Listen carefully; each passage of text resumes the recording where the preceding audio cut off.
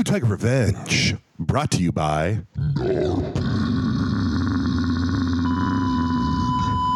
Warning, you are now entering the Blue Tiger 10, the intellectual dark web of comic book podcasting. Revenge is upon you.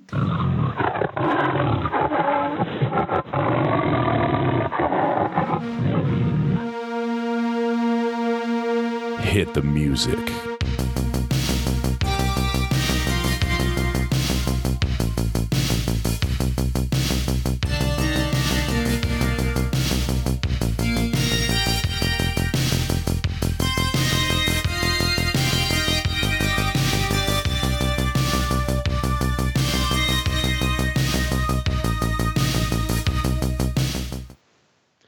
That's right. I saddled up that tiger, and I rode deep into the desert, He-Man style, master of the universe. And that's when I knew it was time for another episode of the Revenge Tour. That's right. Blue Tiger Revenge. We're here. We're back from our travels abroad. I am comic book creator Tad Galusha, feeling fresh and fancy from the desert air of Nevada. Was I abducted by aliens? I don't know. But I'm a comic book creator, and I'm here. And with me is the man, the heart and soul, the king of beards, fresh from his dominating performance at the PDX what do you call it? Rose City Comic Con, where he just rubbed devils with the comic elite. Big Brian Bales. How's it going, Big Brian? Well, you know, fresh from the Rose City Comic Con floor, and you know, now I'm in those airwaves, you know, right in your ear holes. So that's what we're here for. That's what we're here to dominate. I was in the desert, man. You were in the desert. Las Vegas. Sun, sin, and secrets. There it is. Nice. I like it a lot. We were there for work. Dr. Wife was there for a convention because she is somewhat still weakened from her brain aneurysms. Yeah. Who gets It's solid excuse. solid excuse. Weakened from her brain surgery. I got to tag along as the muscle. As you do. As I do. And just worked out of a hotel room for a week. This is what I'll say about Vegas, man. It's good for like 3 days. Yes. And then once you hit that 3-day mark, it's like, get me the fuck out of here. Like, people would go, oh, how long are you here for? And we're like, 7 days. And like, convention? And I went, yeah. And they're like, oof. That was always the response. No one was like, oh, cool. They're like, oof. Yeah. Time to leave, man. What day are you on? Day 6. Oh, one more day. Yeah, thank God. You're a regular there, but you were a regular at the hotel from that point. They all knew your name. They knew your food order. They knew. Pretty much. They knew. Pretty much. It's like Olive Garden, it was man. good. You're your family. So That's right. We're family. You know, it's like Olive Garden. When you're here, you're family. that's literally what I just said. Yeah, I know. The Olive Garden actually part cut out, so I just heard your family. That's why I went with it. Oh, okay. Good. Yeah, great to know that already, right off the bat, our recording is just on fire. And you know what? I just got a new router, so that's all you. You need to go upstairs. You need to assert your dominance. I need to move. Listen, my name is Andrew Tate, and you know you just have to go up there and do your dominance. Yeah. Let me pull that on Dr. Wife right now. Do it. Hey, get off the internet. As a man, I need priority. I need the bandwidth. That's right. Yeah. He's kind of disappeared. I haven't seen much of him on. I see him everywhere still. Really? Yeah. Whatever. Andrew Tate. Weird how that guy just came out of nowhere and just took the internet by storm. Yeah. Yeah. Fuck that guy. Well, you know what the scary thing is the chodes who believe him. Well, not that is so many people are figuring out like what he was able to do You know, Yeah. like his marketing scheme so that he was able to. And I guarantee what you're going to see is you're going to see corporations start doing the same thing for like ad products. I mean, we're already bombarded with ads, but Yeah. you watch.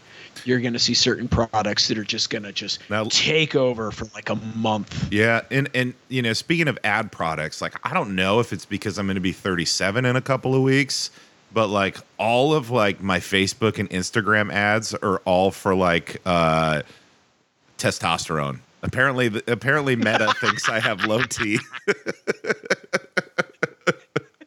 Your analytics are figuring out that you're almost there for a midlife crisis. That's what they're saying. I'm almost there.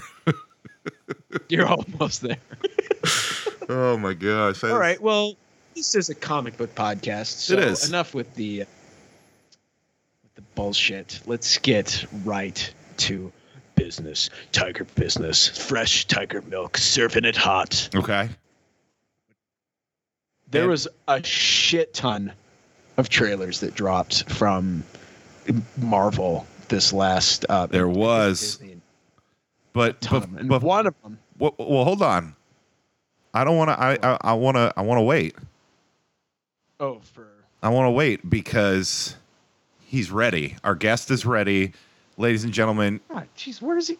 About damn time. about that time. I know. It's about time. But You know what it is? It's these musicians, man. yeah. It's these musicians. They like to show up like late and be like, "Oh, I'm the cool guy. Hey, Yep. bro." That's exactly what it is. All right. Let's bring him in. Here we go. Check 1, 2. Tiger milk, tiger milk. I like tiger milk. Give me some more of that, please. Tiger milk. Wow, do you hear that, ladies and gentlemen? You heard the sweet, sweet sounds of our, I guess you could say, guest introduction. Well, guess what? we have the voice. We've got the voice, the man, Matty K. He's here In the house. Tiger Den, just spewing that fresh, hot milk all over the place. Mhm. Matty K. What's up? How's Yeah. it going, buddy?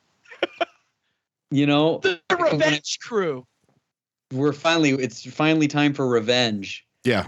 When I heard that voice, I go, who's in charge? There's some angelic choir that they hired to do some song about tiger milk, and then I realized it was me. It was your you. boy. Wow. It was your boy Matty Wow. K all along. That's right. That must have just felt so great. And we're What's also it like? you know what? What's it like being famous on the dark web? The intellectual Because dark web. Yeah. This is the what about the intellectual dark We're web? the intellectual dark web of comic book podcasting. A comic book pod. Yeah. I get a lot of clout from that, Mhm. you know, from being related to the show. Mm-hmm. But it is the internet. It's the dark web, so that doesn't translate to real life very well. Yeah, well, people will come up to you and be like, "Yeah, oh, so you're part of that intellectual dark web. They're just killers. They're assassins on the microphone." So, Yeah. Wow. Ththose guys are They're like- assassinating it. They're like the Andrew Tate of podcasts. It's amazing. oh God. Oh, you know what though? Oh, we we're all did. like the Andrew Tate of husbands, right? That's what we really are. Ooh. Let's get down to business. Ooh, ooh. But I'm not. I I won't Yeah. claim that. I won't Me claim that. fucking neither. But you know what I will Yeah. claim? I will claim us just dominating in the only way that Blue Tigers do. We went to Rose City Comic Con and we completely dominated it from start to finish. Okay, I want to hear every shred of detail. But first, I want to know if you guys saw the trailer for Werewolf by Night. I did. Yes, I did. What'd you think? Because Bry, I know he was like a little like, oh God, jeez. No. Gosh. Not true. Not true. Not true. I think the trailer looks great. I was disappointed when you look at the classification and its classification as a comedy. That's where I'm disappointed. Mm.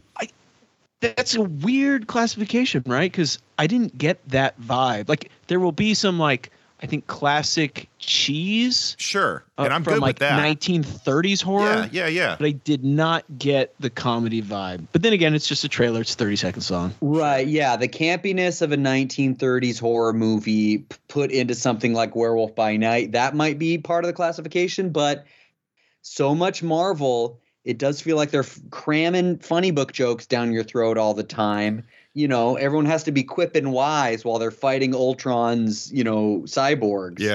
Yeah. It's nonstop with these things. So even serious moments, they're joking around all the time. And I don't need that. I am looking forward to Werewolf by Night. I love the Halloween, Absolutely. TV movie season. They did it in black and white too. Right. Yeah. And I'd be lying if I didn't tell you that. I'd be lying if I told you I didn't get on eBay and start looking up Marvel Spotlight 2, 3, and 4. Those first Werewolf by Night appearances. I did. Of course. Well, that's why I bought issue 1 of Man Thing as soon as I saw that trailer. You had to get your hands on that Man Thing, huh? I did. I love a good Man Thing. So, hey, I've known this guy his whole life. He's had his hand on Man Thing for decades now. It's true. It's true. I knew it. But yeah, man. I love me some Man Thing. I thought the trailer looked great. That's the only thing that I'm disappointed about was just the classification. But hey, they could surprise me. It looks really cool. Yeah.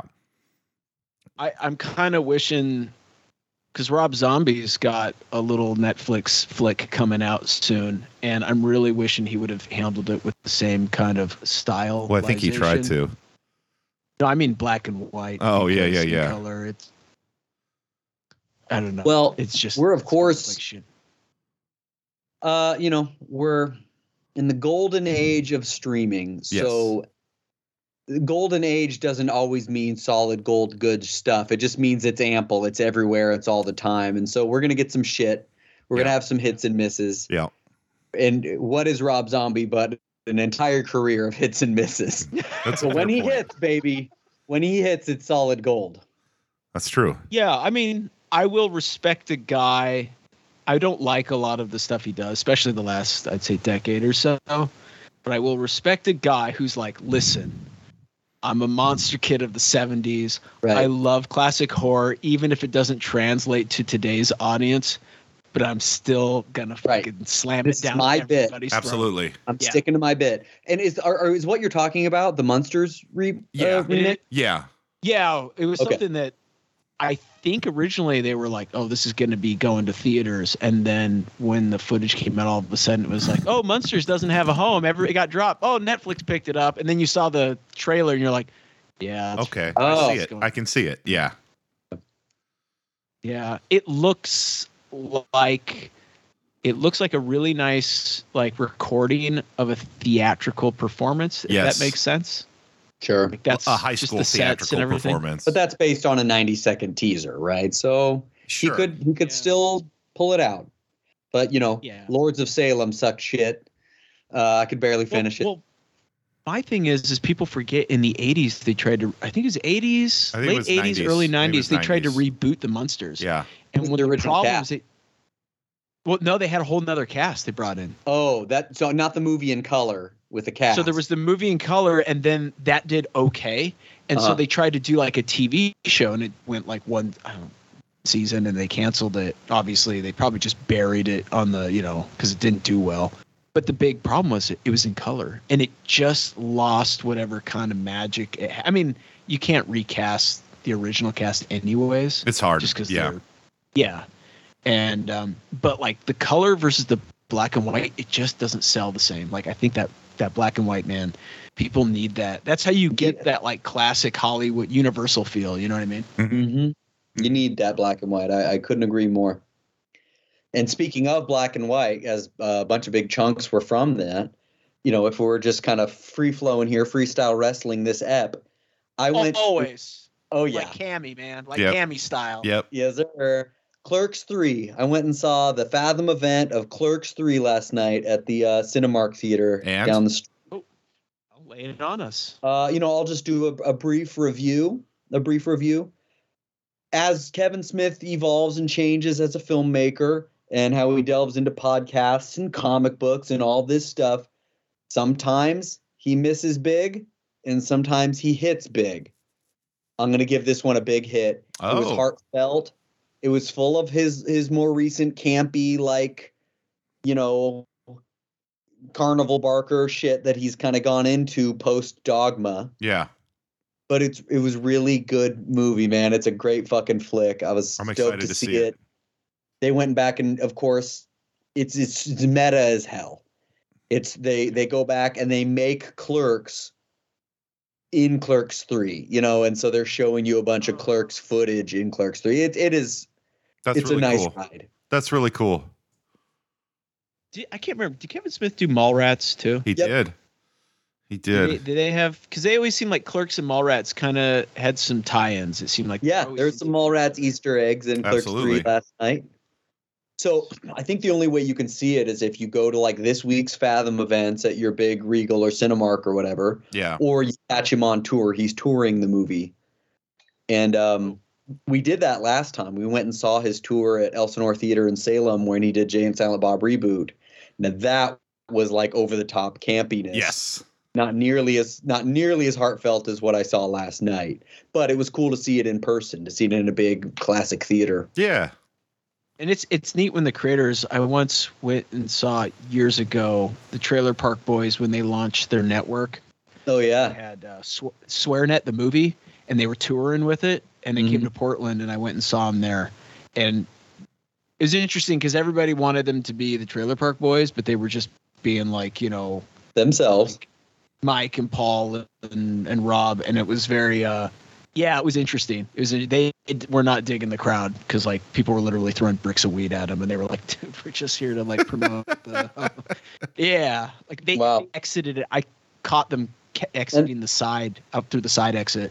And that was before the one of them passed away, right? Oh yeah. Leahy wasn't the guy who played Leahy. I can't remember his name. Yeah, he passed away. Yeah. Okay. Yeah, but he was a lot older. He just then people realized he was pretty old, and I think he had cancer or something. But I don't know, it was really sad. I think that's one of the reasons that is not done. That ties in. That ties into Clerks 3, man. There's a whole like getting old and dying concept because Homeboy puts Art reflects life. Yeah. Homeboy has a heart attack, and so he puts his heart attack in the movie. Oh wow. Oh really? Wow. Yeah, I highly recommend seeing Clerks 3 as soon as it comes to VOD, or running down to Anchorage and seeing this Fathom event. You know, running over to Tacoma or Olympia, whatever. Yeah. I encourage it. All right. Yeah. I'll definitely check. I'm looking forward to seeing it for sure. Yeah. Tad, you really got to speak up though, man. We're having a hard time hearing you. What do you mean? You can't hear me? Oh. You just gotta. How about now? You gotta like that mic. You have to like eat it when you're talking. So really put it on your lips. That's better. Now, more importantly, how are my levels? You're good. How do I sound? You sound fine. Damn right. I'm sick. Okay, just give me some. You're damn right.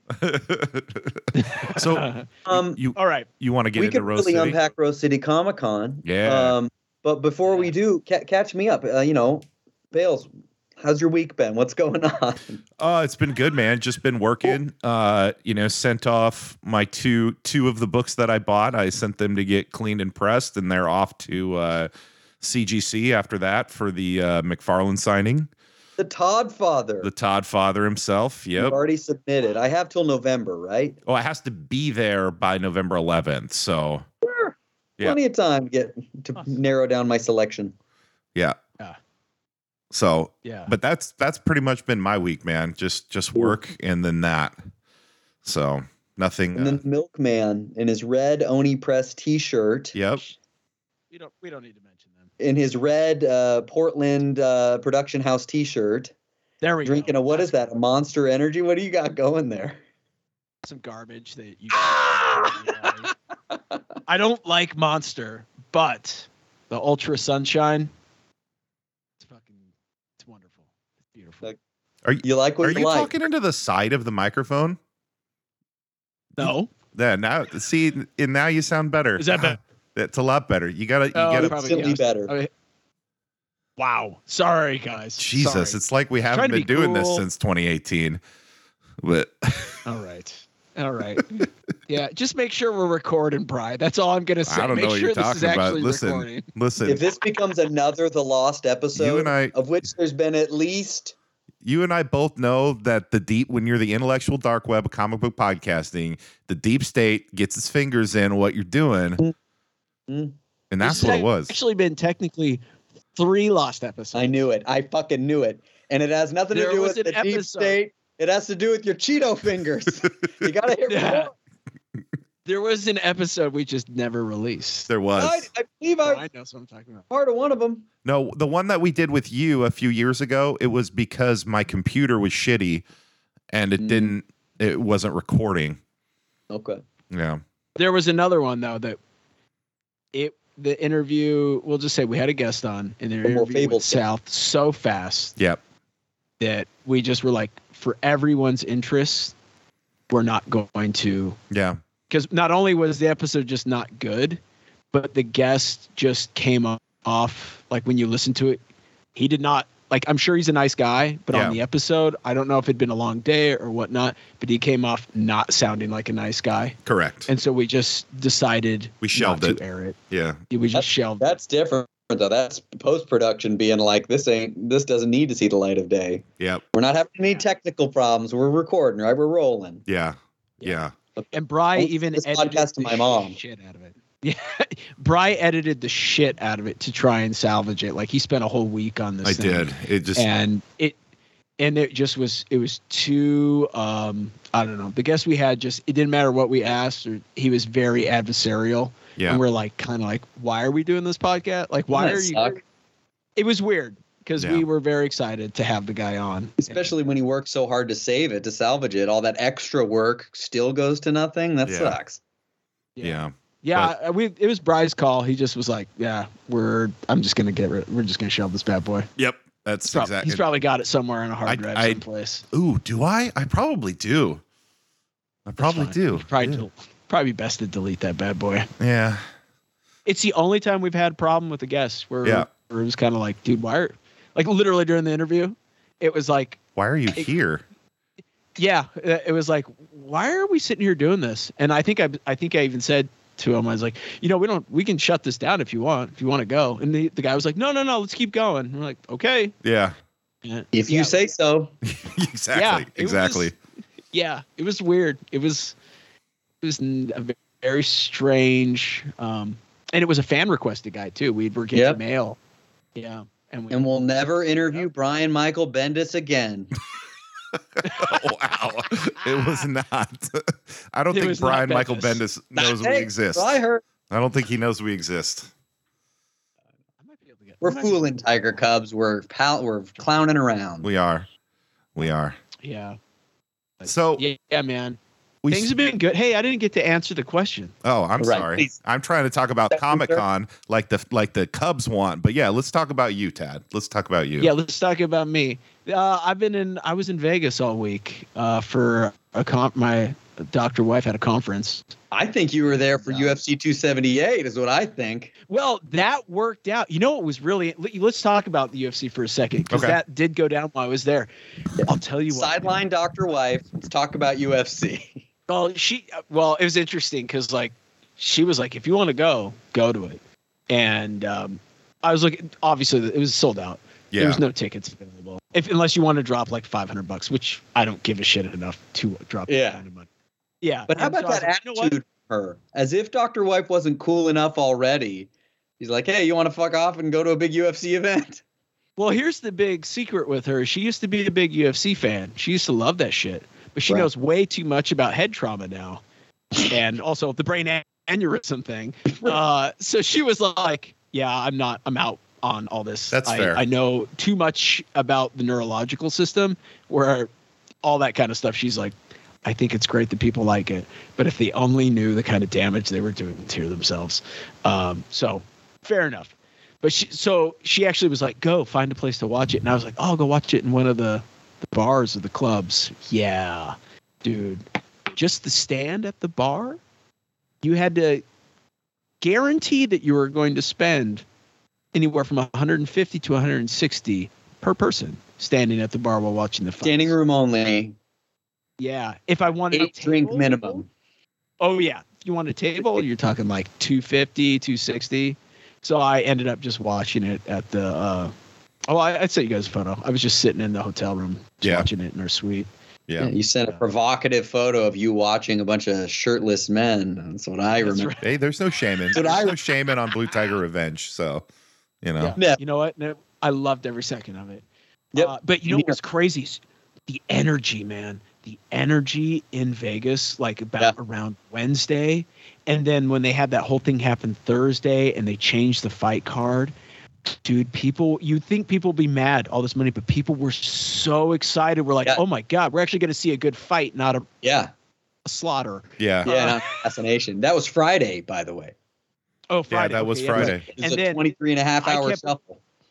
And then, like, apparently I had just missed Nick Diaz at some point. He was real close to where we were staying. And I ran into a bunch of guys in the lobby, and they were, like, talking. They were young guys, like, probably, like, 25 or something. They were all, like, freaking out. Like, and I'm like, what's up, guys? What's going on? They're like, dude, we just got our pictures taken with Nick Diaz. He was, like, right over there. And, showing me all the photos. And I was like, oh, that's Nick cool. Diaz People were just fired up, man. Like, it was exciting to be in that city. Even if you weren't going to the event, everyone was invested. That's cool. Yeah, it was cool. It was, I very rarely have been in a city where there was a sporting event where you could really feel the energy and people were fired up for Nate Diaz and Tony. Like it was, well, not so much Tony, unfortunately. I kind of felt bad for Tony. But man, the Diaz brothers, they're, might not have the best records the last few years, but my God, they're the champions of the world. They're entertaining. They are definitely entertaining. That's for sure. Any gambling? Did you hit the strip or see a show? We did see a show. You saw a weird fucking show. You sent me videos of. I saw a weird fucking show. We went to this thing called Lost Spirits, and if you're in Vegas, man, I highly recommend it. Okay. It's rum tasting mixed with various like cabaret shows. And so what it is like you go into this thing and it's like a maze, right? And it's all set up like an old like half an escape room. Kind of, but it's like an old like wooden carny town. And you're walking through it and there's all these like hidden areas and that's where you can find the rum tasting. And so you get like you sign up for how many types of rum you want to taste, right? You can go limited. We just did the basics, so it's like try get your 4 rum drinks, and it's just straight like a glass of rum, right? So I was fucked up by like glass 1. As you're wandering around, they have various cabaret shows that are starting up. Some of them are funny, some of them are real sexy. And so I think they have like 5 or 6 shows that you would just wander around getting your drinks of rum and finding these shows playing. And they had like, it was all very like kind of, they had like the carnival barker, like, oh, get ready for this. She was just kicked off of YouTube. The sexy blah, blah, blah, blah, blah, and it was cool, man. Like the shows were awesome. And one of them was really funny. Yeah. Really that one was pretty wild that you sent me. This gal came out. She's very like dressed like classic Vegas style. Like she's got the big boa and stuff. And they're playing this kind of like classic music. And she pulls out like this plunger and then she sticks it on the ground. And the way she's gesturing it to it, you're like, oh shit, am I going to see some kind of like Tijuana show? Like this is going to get crazy. And then it does not turn into that. All of a sudden she like flips her dress over and she's got these giant googly eyes on her ass cheeks. And she takes the plunger and flips it around so the mouth of the plunger is like lips, and she's got it between her legs, so it's like a mouth. And then like basically she sings the Duhas song. It was hilarious. Holy crap! It was intense. Like there was like real funny shows like that, and then there was another show like this gal that was doing like all this aerial stuff that was just like we were like, Jesus Christ! Like it was really impressive. In every single way imaginable, that your imagination. Cirque du Soleil style thing. Yeah. Yeah, definitely. So you hear that, Cubs? You get the vocal stylings of Tad describing all that to you, knowing full well that there's video evidence that could end up on the Blue Tiger Revenge YouTube, and it won't. That's It correct. won't. No. people. Probably Correct. It will not. It will not. What are you trying to say, Bri? Oh, I mean, it might, but I doubt it. Do you want it on the? I'm trying to say who needs it. You've got a wordsmith in the milkman spitting it out to the masses, and That's that's the true. way it needs to be consumed by the Cubs. That's correct. That's right. That's how we do it. That's So how we I do feel it. like we'll talk about our experience with UFC 278 as we break down, the I think sequential so. order of the weekend. What do you This think? is what I think. This is what I think we should do. Because What do you think? I don't think a lot of people like MMA or fighting that listen to this podcast. Yeah, who So, who cares about Ron Garney or Nate Quarry and Well, that's you're true. right. That's true. That's true. Maybe we Go ahead, do have like an MMA. I was gonna say, why don't we cover the comic, the Rose City, Okay. your guys' massive tiger hunts in the forests of comic book craziness, and then we can get to wildness that was You got UFC Let's- 70. That's the plan. We could do that. Okay. We can do that. So, yeah, man. I mean, we were there all 3 days. I think we started our day off a little light hunting, and then Matt checked in with Carl Kiesel, which was pretty cool. Got some stuff signed by him. What'd you get signed by him? Now, is it Kessel or Kiesel? What does he say? I think it's Kessel. Is it Kessel? I think it's Kessel. Maybe Kiesel. Like I you do the don't know. I'm Kessel sorry. run in the galaxy far, far away, and he also draws your comics. Yeah. There you go. There you go. So I had him do Superboy issue 1 from his 94 run on that. Superboy issue 13, which is King Shark as in his first time ever being a part of the Suicide Squad. And then I had him do his Captain America news strip comic, all three issues of that. Yeah, we knew you'd like that. The 2 Superboys I didn't have, but I found one of which You did. was issue 0 and issue 9. I would have loved to have get him to sign one of those if I had a copy of one of those, but I found issue 9 after the discount, pretty much in a dollar bin, because I Like Comics was having their crazy 70% off. I finally found first appearance of King Shark, Superboy issue 9, out in the wild, baby. Swoop, caught that one. That's great. That wasn't until Sunday night, though. That was probably- days later. That's probably worth some shit now. You bet your sweet ass it is. That's awesome. Yeah. So that was Kitzel. Yeah, and then we went to the Billy D. Williams panel after that, which was really neat just to kind of hear him talk about. One of the things he talked about was how he was a painter and how the galleries in New York have his paintings, which I thought was really neat. You know that, Tad? I did not know that. I Yeah. don't know much about old Billy.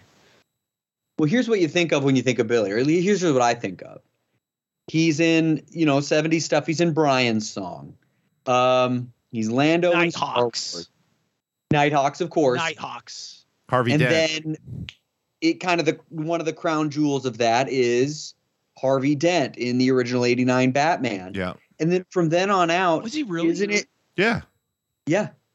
I didn't know. He was that. supposed to be Oh, that's Two-Face fucking before cool. they Before they can't. Accident? before Keaton and Tim Burton walked away. Dude.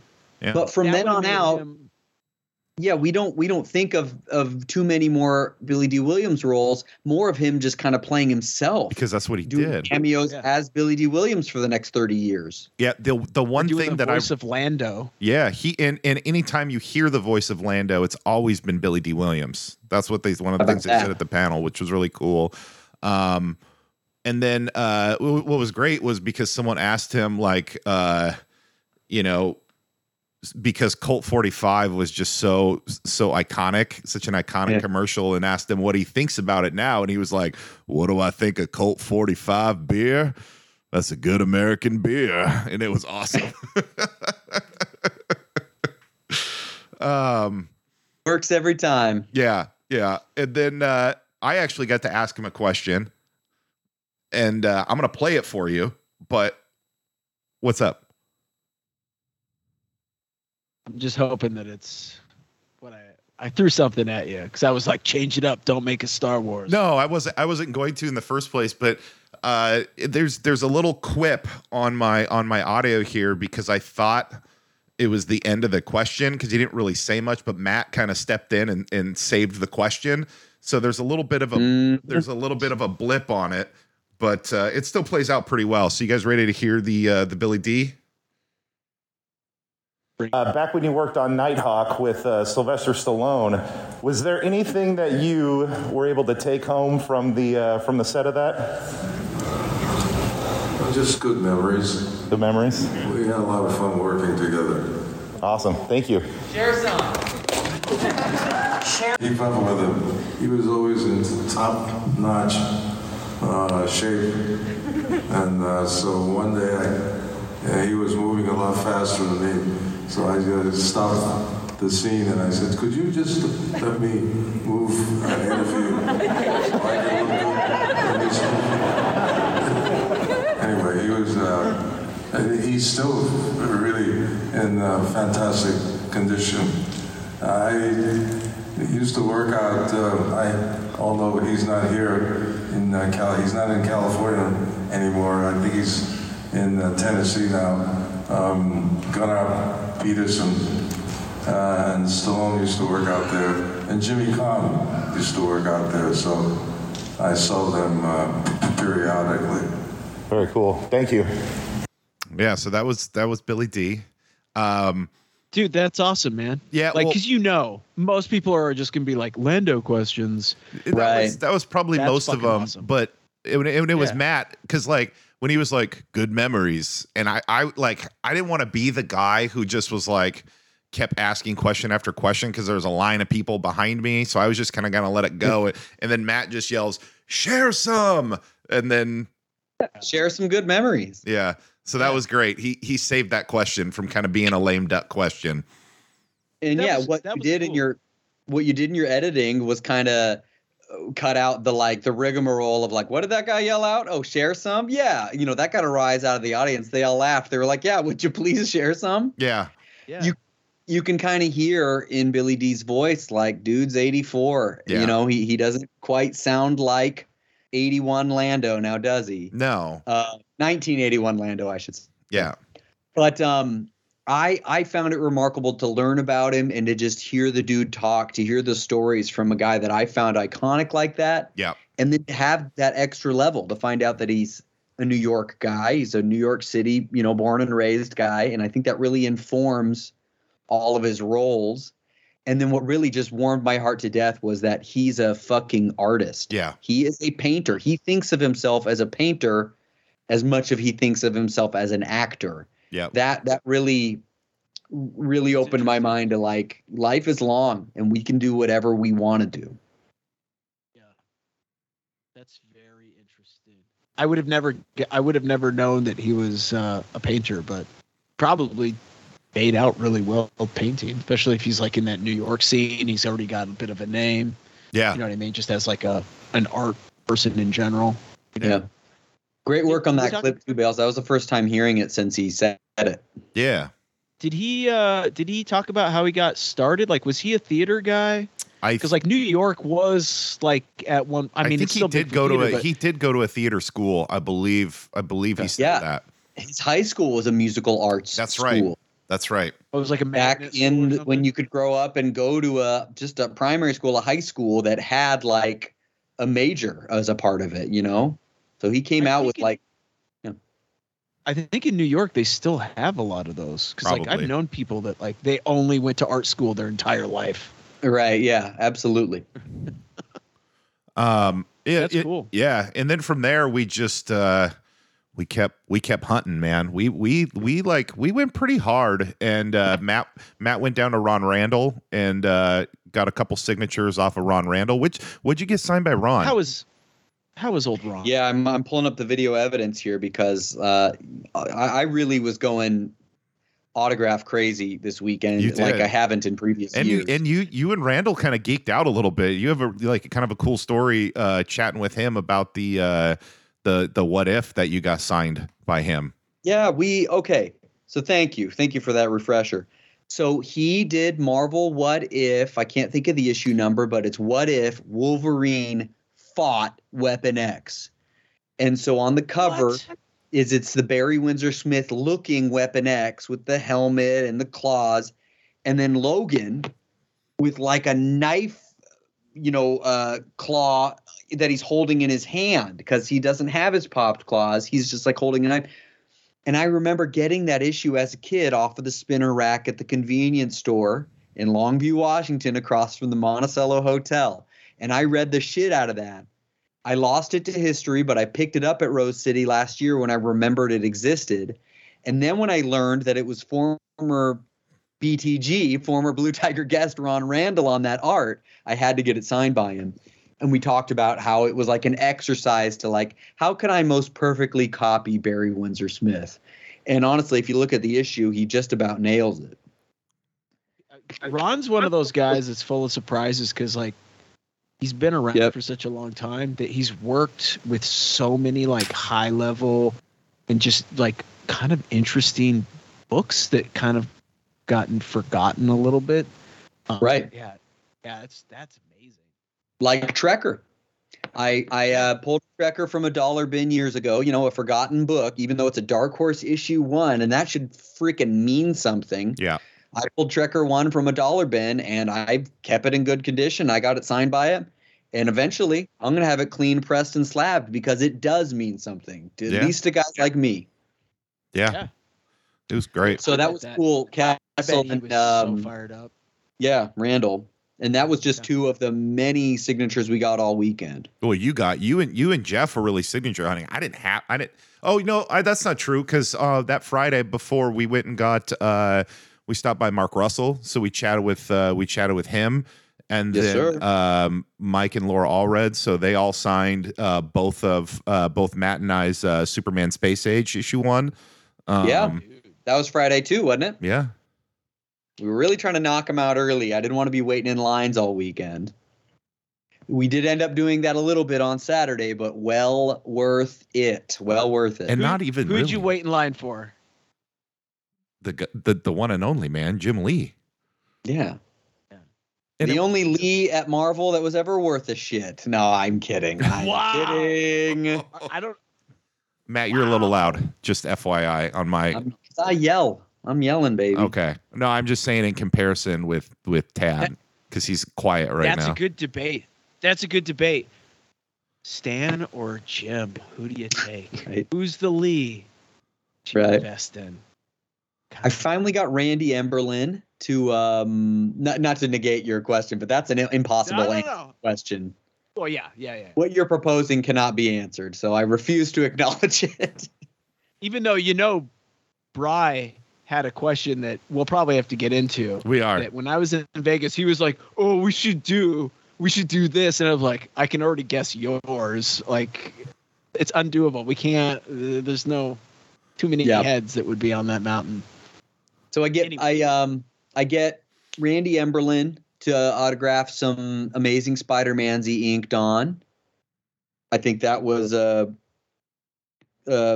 time well spent. Yeah, would you get like 3 or 4 of them? Because Mr. Emberlin does charge for his signature. That's no secret. What? And he's He at does, every yeah. convention ever. He's at all of them. But that was really cool. I was happy to get that from him. It was like $10 and then 20 for Yeah. certain issues. Yeah. That's not bad. Yeah. Starlin was 10 when he came through years ago. But that same year, Mignola was 0. Mignola was happy to meet you. So, each guy kind of has their own, am I in this for the money or am I in this for you to admire my drawing of I think you have to find that good balance though. Like I got no problem with guys making some money, happy to pay it. Happy to. I would also say some guys made out probably a lot better where they don't necessarily need that extra change. Like Mignola's got an entire franchise and division, like imprint behind him. Right. He walks away, he's still making money. Where these other guys, they were like kind of blue collar dudes. They did their 1,000 pages and then they're like, I'm retired, but I still would like some, change for my labors. Absolutely. And they're not really getting probably much of royalties off of, especially that 80s, 90s stuff. Yeah. You know what I mean? Yeah.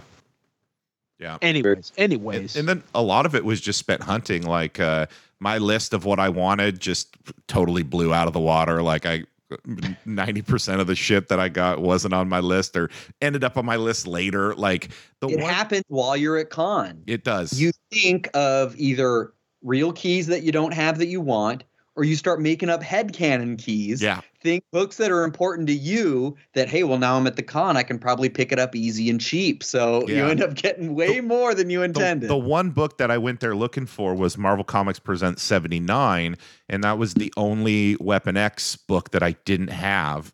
And I ended up finding it Friday. Well, the guy said, hey, I have it at my shop. I'll pick it up and bring it back Saturday. So he did that. And then kind of everything else was just, just extra goodies that I found, Wow. Yep. I had quite the goodies haul as well. And, we won't get into all of them, but, finding that King Shark, that Superboy 9, that was huge. And I got some old Kirby Fantastic Four, I got some cool shit this year. It wasn't until we did that Kirby, we went to the Kirby panel. And then in the middle of the Kirby panel, I went out and bought like 4 Kirby books because I was like, I need more Kirby. Kirby light bulb went off in your head. I need more Kirby. Is that what got you to go after the Demon series? Yeah. From DC? Yeah, Demon, and then OMAC, New Gods. I picked all of those up. So yeah, some of your colleagues on that Kirby panel really, really sold up King Jack. And we all, to a man, we all went out and made sure to get at least one extra Kirby. Even Jeff did. He went and got he picked something from Seeker's Eye Comics and pulled another key. Yeah. When I was in school, that's what they start you with. They give you pages of first year.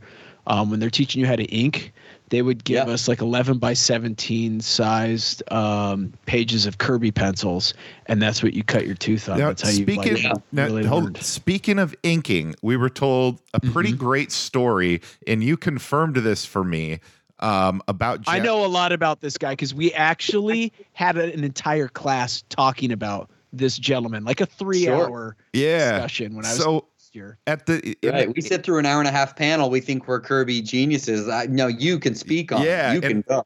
No, so maybe a lot of also I heard is guys who worked with him. So it's it's secondhand, but it's also there's a little bit of that myth, a little bit of the myth goes that Kirby was not a fan of his inker because his inker would erase details or erase characters that he didn't want to draw or didn't have time to draw, and Kirby wanted them to get rid of this guy.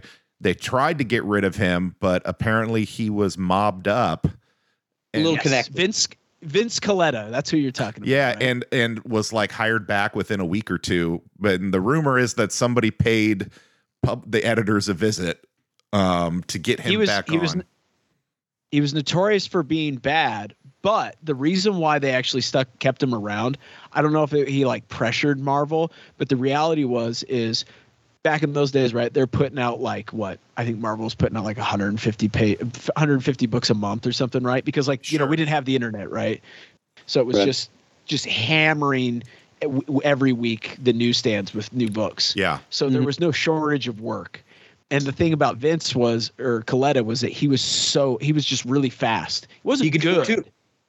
He was just really, really fucking fast. So he could do 2 books at the same time in a fucking day or something. Right. And so that's why they kept him around.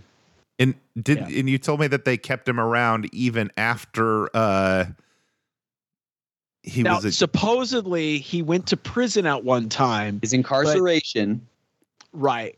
Or jail, prison or jail. Anyways, he was incarcerated for a while, and what part of the deal was they allowed him to keep working. It didn't just there in New York from inking. No, he inked while he was incarcerated, and he would be not let one Fantastic Four 102 be delayed at the newsstand. It won't let happen. us ink in that thing. Yeah, and supposedly he had a whatever he was doing for the mob, he was lived in a very nice house, I guess some kind of mansion-esque. So they would apparently if you went to go visit him, he'd be out by his pool, like sitting poolside in a robe, fucking sitting there just inking, and there'd just be like Kirby pages and Yeah. probably Ditko pages or whatever, just laying all over the goddamn place. Wow. Right. Just, just getting destroyed. And he was the guy, supposedly, I don't know if this is 100% true, but I heard secondhand from people who used to work for Marvel that he was the guy that invented the term, when in doubt, black it out. And that was an old school term that where it's like, I'm running out of time. Look at all this detail this guy drew. I don't want to deal out. Shadow, boom, just big slab Boom. of ink right over it. Man. That's why Yep. you see sometimes when you read some of those old comics, you're like, why is this entire character blacked out? And it's because, like, dude, they didn't want to fucking. They're on their deadlines. They didn't want to mess with Yeah, it. it was. Yeah, that was. Yeah, and you get it's point- page rates. So But to yeah, that it's all point, page rates. So, right? oh, sorry, go ahead.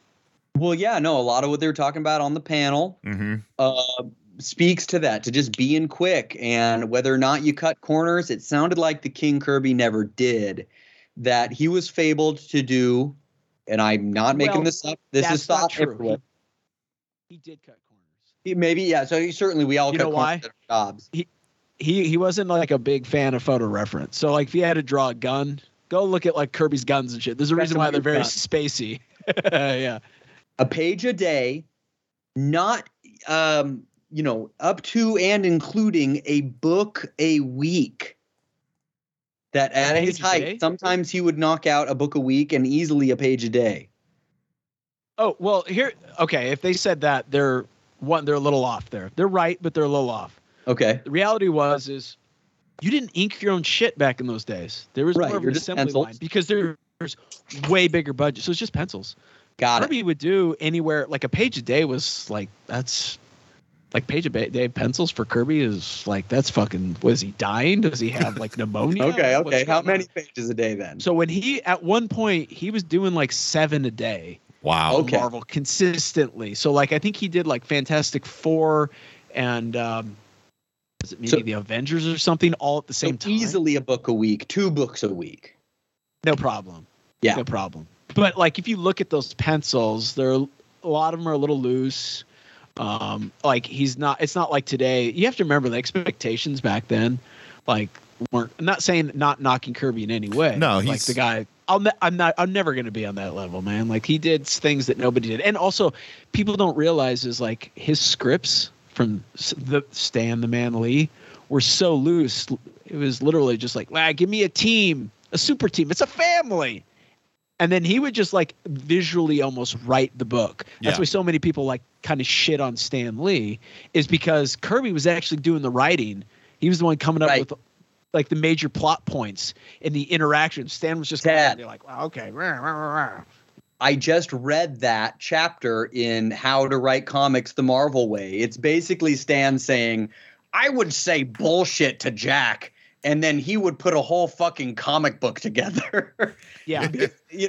Telling on himself, saying like, hey, I'd pitch some whack idea and he would easily run with it. And then I'd refine some of the details and then he would finish it. That's why when like occasionally I'll get approached by companies or like individuals that want to commission a comic, they'll be like, I want to do it the Marvel method. And I always go, what do you think the Marvel method is? And then it gets like, I just throw like ideas at you and then you put a book together. And I go, but then that means you can't come back with me and go like, and do rewrites because that means I have to redraw your shit. And Right. it always works out. I was like, no, the more you get talking with them, they have no idea what the true Marvel method is. Right. And they have very specific ideas of what they want in their book that they're paying you a ton of money to create for them. Right, You know what I right. mean? Yeah. Yeah. But, it's crazy. It's always good to talk Kirby. It's always good to collect Kirby. Yeah. Oh, yeah. But I mean, this weekend was about that and so much more. Yeah. I'm gonna have an outro monologue about what Rose City Comic Con weekend means to me here before we're done. But Yes. I'm excited moving for us that. along. What else was Friday? That was about it, really. I think we just kind of from there we just hunted some more. We went to like every single booth that was selling comics, Yeah. and A lot just of comic collection shopping. all pillaged through and days. you said that you weren't gonna dig through books until Sunday. You broke that on Friday. You were digging. Saturday. Okay. Saturday. Okay. I walk the fine line too. But My retail addiction, my shopping junkie stuff, like, can be kept at bay for the most part. But if I see something that's got to be grabbed, I'm gonna grab it, baby. I'm a collector. yeah. So we bought books, and then Saturday was. Well, wait, what did we do Friday night? Anything? Friday night we just had Chinese food and hung out. right. Yeah, Watched YouTube and ate Chinese food. That's a cool Friday night. it was a good Friday night. God, we're old. Yep. That is a wonderful Friday night. We watched a comic YouTube guy who talks about what collectible books are hot, and so we watched a bunch of those. Oh. Gem Mint and Comic Tom 101, who coincidentally was at the con. We saw him the next day. Yeah, Oh, cool. yeah. So Yep. that was They pretty got a cool. YouTube channel? Yeah. It's called what? Comic Tom. 101. Yeah, Comic Tom 101. It's a cool channel. So Great then production the value too. crown Like, jewel of the weekend, Saturday, baby. We wake Oh. up strong. yeah, we did. Ready to take the day by the antlers, I guess. No hitting the snooze on the alarm. Nope. No going and getting breakfast beforehand. Nope. Straight to the show. To get ready for that Jim Lee. So we got there, and then it was panel first, and Matt and I we paid the VIP, so we were second row out or third row Front and from center, baby. Yeah, and that was really great. He was the best panel by far. He's so talkative, and then while he's doing it, he has a GoPro or whatever set up above him while he just draws sketches and then gives them out to people as he's he's doing his panel. He's my favorite. He's my So favorite. while now. he's right, Wow. exactly. Yeah. While he's answering fan questions and just doing regular panel stuff, he's recreating what he does on Twitch and YouTube, where he does not quite busts, but he does like Little head sketches. file shots of Yeah. headshots. Yeah. He Or does like whole. three-quarter shots. He does Wonder Diana. Woman. Which he was like, oh man, I messed up the eye here. Hold on. And then 3 seconds later, it looked like flawless. Yeah. I really made this. Flawless to begin with. Yeah. These dimensions are all off. Let me work this out. And then 2.4 seconds later, it's perfect. It's fine. Yeah. And then he also did a Batman. He did the Batman in under 3 minutes because he was like, oh, I got 3 minutes left of this. What can I sketch in 3 minutes? And then was done. Penciled it, inked it, 3 minutes flat. Yeah. But I think Those guys like that, man, make me feel like such a piece of shit. There's just, Yeah. I don't know if I'll ever be able to ascend to that level. I've got sad news for you, Tad. You will not. Good day, sir. wow. How loud is that? Did I peak the levels? I'm sorry for yelling at you. I apologize. That's wonderful. That's okay. That's I think Remind me of my childhood. yeah. There's something to aspire to, Tad. You could be Jim Lee one day. Yeah. I think I'm too tall. He is very short. He is very short. But he gave out he answered some great questions. So Yeah. I think one of the questions was someone asked him an early criticism that he got that stuck around for him, and he didn't go into specifics to what the criticism was, but he did say after he did his Alpha Flight was his first Marvel book that he worked on. Issue 51. John Romita Sr. came up to him and was giving him criticism, and he said at the time he just kind of spaced out and didn't really want to hear it because he was like, you get this thing, you think it's great, and you don't really want to listen to what other people have to say. So in order to get criticism, you really have to be able to listen to what it is. Open to it. Yeah, and he says, I still think about the conversation that I had with him to this day on everything that I work on. So that was really cool. And sometimes I still can't apply what he wanted me to do. Even all these years later, I know what he was trying to convey, and I can't always do it. Yeah. That would be really interesting because John Romita Sr. had a very the guy was amazing. He had a very classic style, comic styling. Yeah. That was very attuned to 70s, 60s. Yeah. He came up with during Ditko and Steranko and all those guys. And then someone like Jim Lee, who I mean, when he jumped on Alpha Flight, man, like the styling was very different from like what you saw like John Byrne and things like that, because that was, changed. you know, that was the big change. John Byrne is a big change, and it was really interesting. If you look at that, it's like Mignola, Jim Lee, June Brigman were all very like different style sets that jumped on Alpha Flight. I wonder they must have used that book as like an introductory for like new artists, because that was like, you know, especially Mignola's stuff. Yeah, that's really interesting that he would get. I really want to know what it is. Yeah, but he's me too. like, that's right, dude. Like the things that pros, the guys you look up to when they say stuff, like I'll never forget my first month at the Kubert School. I took Adam Kubert aside and I was like, dude, I know I want to be where you're at one day. I know I suck. Like I'm not like these other guys. Like give me real feedback. And he went, dude, your women fucking suck. Like you know, word. You were open to hearing that. Yeah, because I knew they did. I knew there was problems. He was like, your women are terrible. They suck. Have you seen a woman, sir? Do you know what they look like? Yeah, exactly. And so it was one of those where like I think about that constantly. That will haunt my soul to the day I die. Yeah. Your women suck. If I might speak on Adam Kubert's behalf, I think you draw a pretty dope woman these days. You know what? I posted a lady drawing that I did not too long ago, and he liked it. And it was Vic, I think wasn't I texted Brian. It was what Vic. Was it? It was Vic. Oh, it was that Vic page, yeah. And I texted Brian. Vindication is what it was. Vindication. Yeah. I texted Brian. You I went, dude, you will not realize like how big this little heart check is for me right now. This is a giant you were moment stoked in my life. You were stoked. Yeah.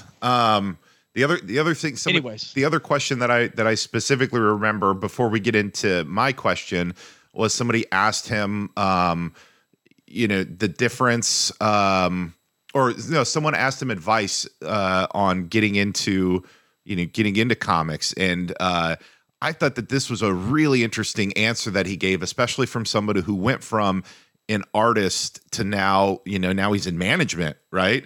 And he said, he was like, I'm probably going to get in trouble for saying this, but, you know, editors, I'm sure, you know, there are great editors out here and you can be friendly with editors, but they're not your friends. He said, editors want something specific from you, you know, meet your deadlines, you know, do the things that they want you to do. But you as an artist, as a creator, you have your goals and what you want to do and what you want, you know, your book to look like. So it was very interesting. And I had to, you know, Matt, you brought up a really good point, and I won't take away what you said, so I'll let you kind of say it. But when we were conversing, we talked about Jim Lee all day Saturday. So as you should. What was your thought on that, Matt? Well, I'm not sure exactly what I waxed on at the time, but you know, he wants the artist to know that like my boss is going to want things from me that is going to hinder my work. And I like him and I respect him and I look up to him, but like he's going to ask more from me than I think I'm able to give. And he knows that firsthand. I remember what you were thinking. Yeah. So when he goes to Image and creates Wildstorm, he's not even 1 year removed from being the guy getting things asked of him by the editor. He's now having to do that to artists of his own, working on Wildstorm, and how that must have made him feel. And then here we are 20 years after that, more.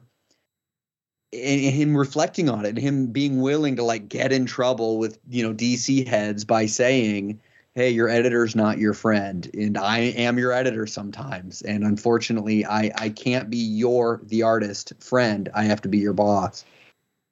It's interesting that he would say that too, because that kind of tends to be the trend. I see with a lot of artists where they do the most they can to become friends with editorial.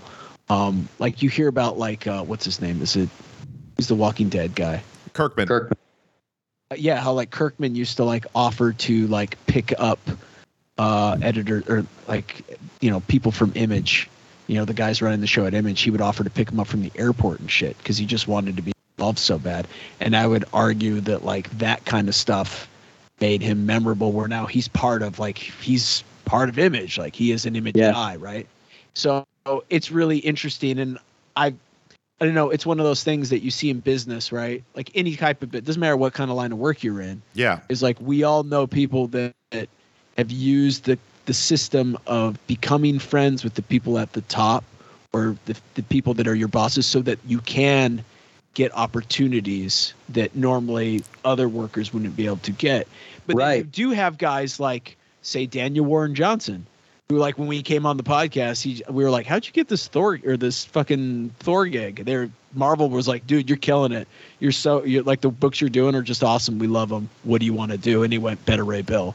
Boom, done. And he did a Better Ray Bill series. So it's kind of one of those, like, I feel like there's so many different paths to a gig, but Jim Lee is saying that because he sees the people trying to play the friend game and doesn't like it because that's not where you want to be. And that's probably why he said that, is like, dude, because he's right. Like, I think this is why he said it. You kind of gave some examples of success stories of Kirkman, of Johnson, of these guys who made friends and then that advanced their career. He was talking about the other side.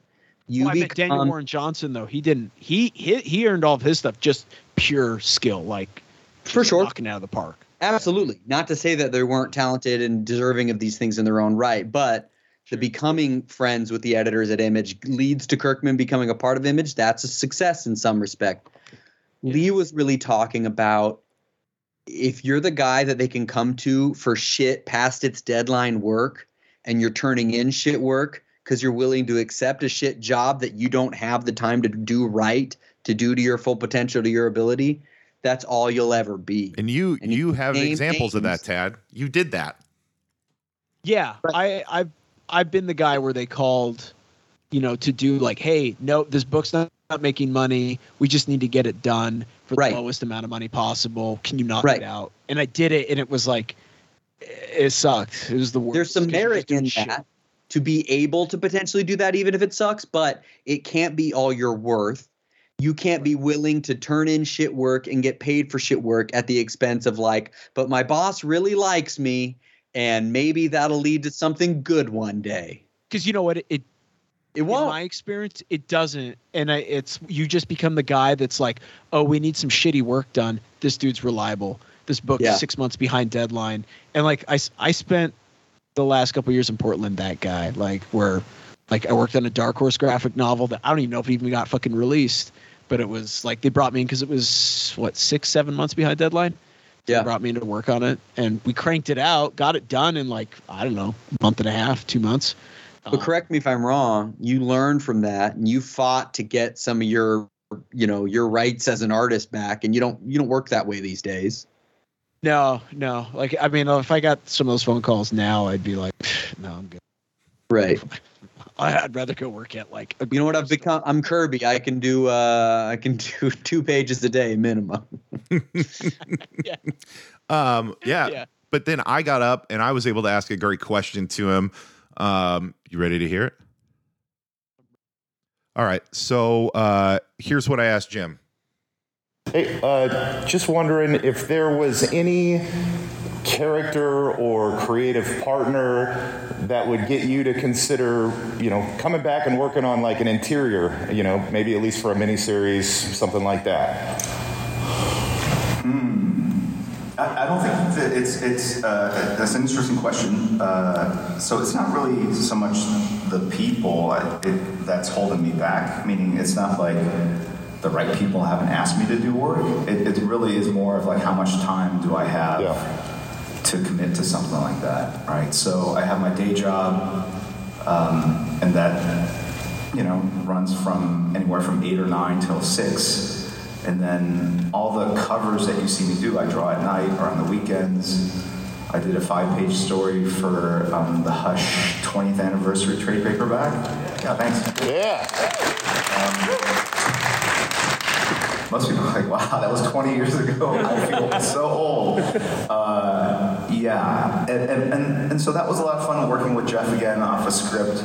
I do miss it, but it really is, like, that's a whole separate job in and of itself. So it really comes down to, if you do a 4-part series, like, how much of your free time, your weekends and evenings, are you willing to give up? Yeah. and I'm like a stress eater, so like it's true. Me too. And if I'm on a deadline, like everything looks so delicious at 12 o'clock at night, you know, and so. Yeah, if you see me looking unhealthy, you're probably healthy. You're probably happy because I'm doing a lot of work. But I feel miserable inside. So allow me to have a nice work-life balance. That's what they tell me to do. I don't know. Thank you. You're welcome. All right. Can I just say, what a charming human being. Right? That was Exceptionally such a great answer. charming. What a great answer. It, not only was it honest, but it was so sincere. Yeah. Like, just like, yeah. And that's the thing is, like, he would have to stop doing what he's doing, which really wouldn't probably actually, like, Talk right into your microphone, Tad. Talk right into it.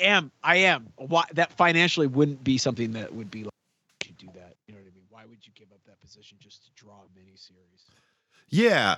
No, I was more hoping he was going to be like, well, let me tell you, because you know, I'm back and I'm doing this book. You know, I was hoping he was going to get an announcement. Which later he kind of alludes to. A similar question gets asked, and he kind of goes, "Well, what can I say? What am I allowed to say?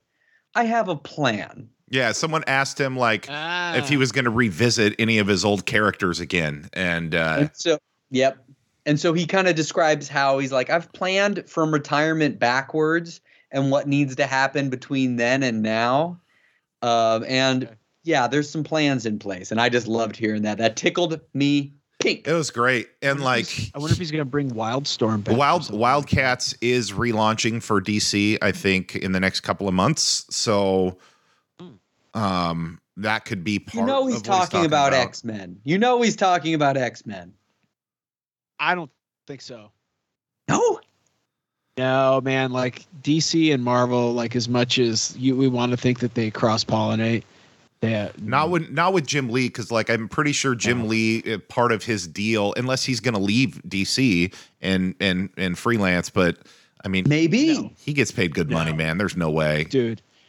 DC's exclusives, when you're locked in a contract with them, are so good. There's a reason why you don't see guys leave Marvel or DC to like do a cover here or there.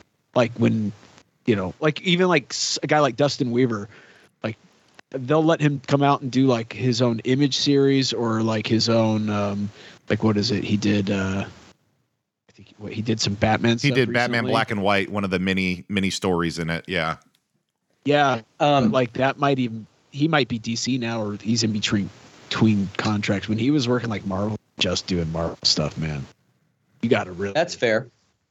And I apologize for telling you to talk into your mic. The production manager head in my mind is like, gosh, you can barely hear him. I hope that's not the problem. I'm also sick, so like my that's voice right. is just well, so you're loud and Tad's quiet, so.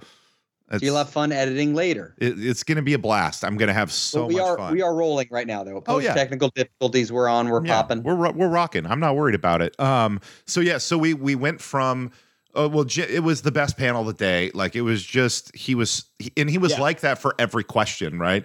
He gave thoughtful, really nice responses to everything that was asked of him, and then immediately, we immediately to a fault. Yeah. We went downstairs for the signing, and so we were one of the first folks in line. And for some reason, they thought that Matt and I had fast passes, and so we had VIP passes anyway. Yeah, but there was a separate line for like our line, and then there was a fast pass line, and they were like, oh, you got the gold, okay, yeah, you go into this line, and so they just put us in the fast pass line, and so we were in and out of there. We waited for maybe 30 minutes to meet Jim Lee. Yeah. And we were like one of the first peoples in. He was super nice, signed all our books. He was just asking people questions. Where are you from? Cool. Like, what's going on? Yada, yada, yada, yada. So it was really cool. I mean, I do have a bit of a bone to pick with you, Bri. Why is that?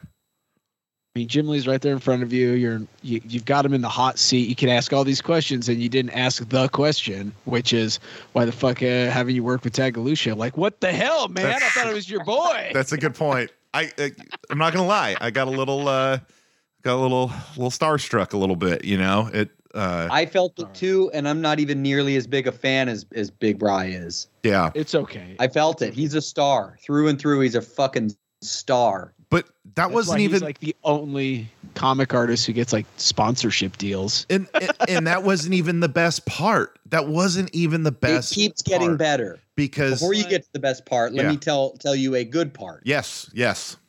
So he's signing my Detective Comics 1000 all white convention cover, and God, I was praying he'd throw a quick remark on it. You gotta pay for that. Sketch it other than just autograph it. Spoiler alert, he didn't. That's fine. And then he also signs Punisher War Journal number 6, which is Wolverine with his claws on the cover of Punisher book.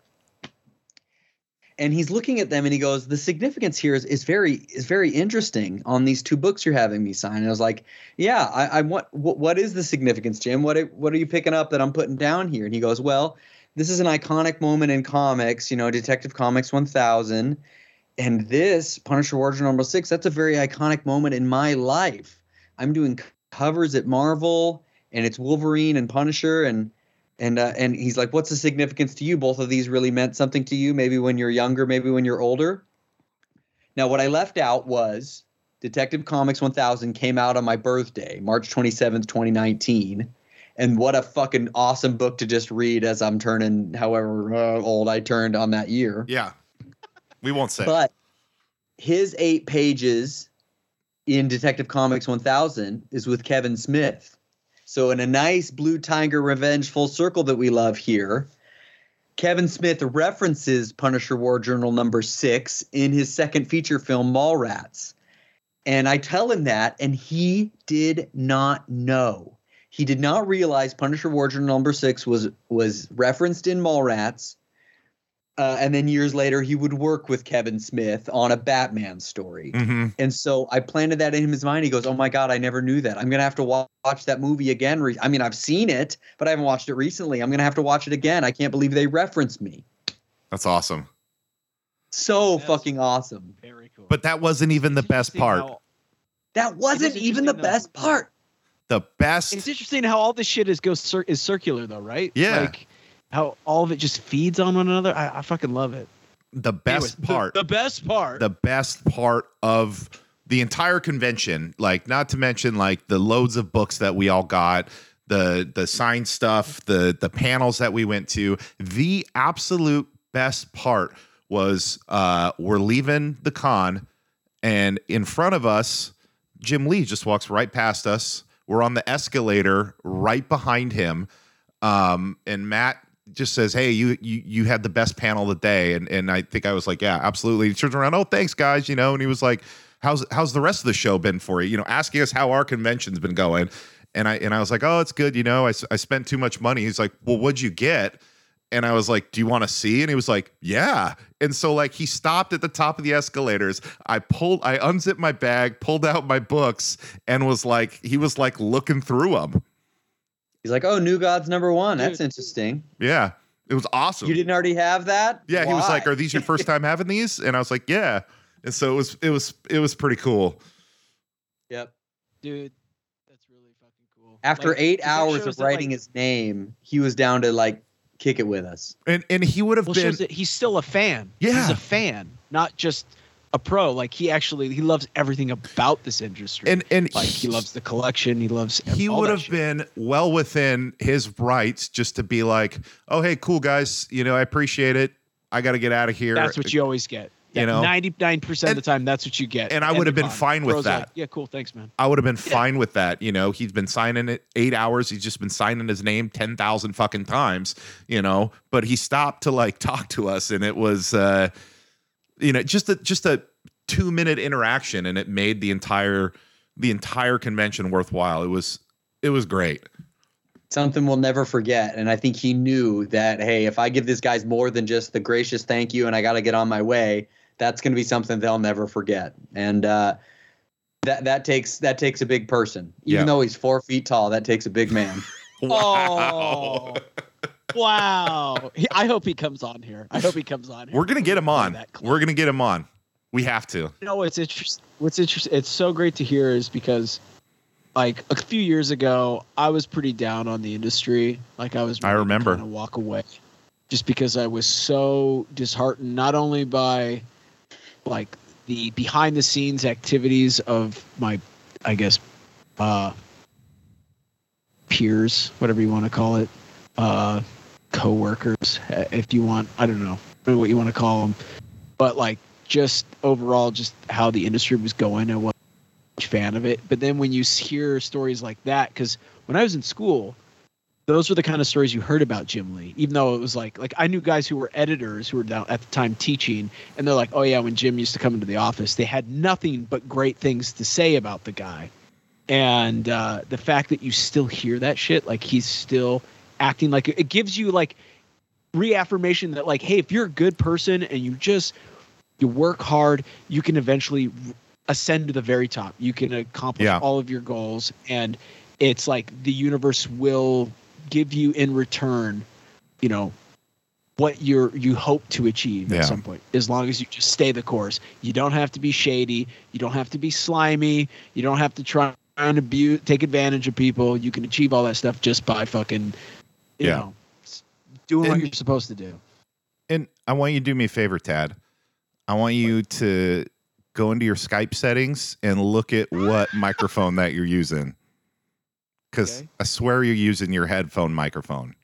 He's worried about the input jack right now. And I honestly can't say I blame him. That's good production. While you're looking that up. Says I'm using the microphone, my man.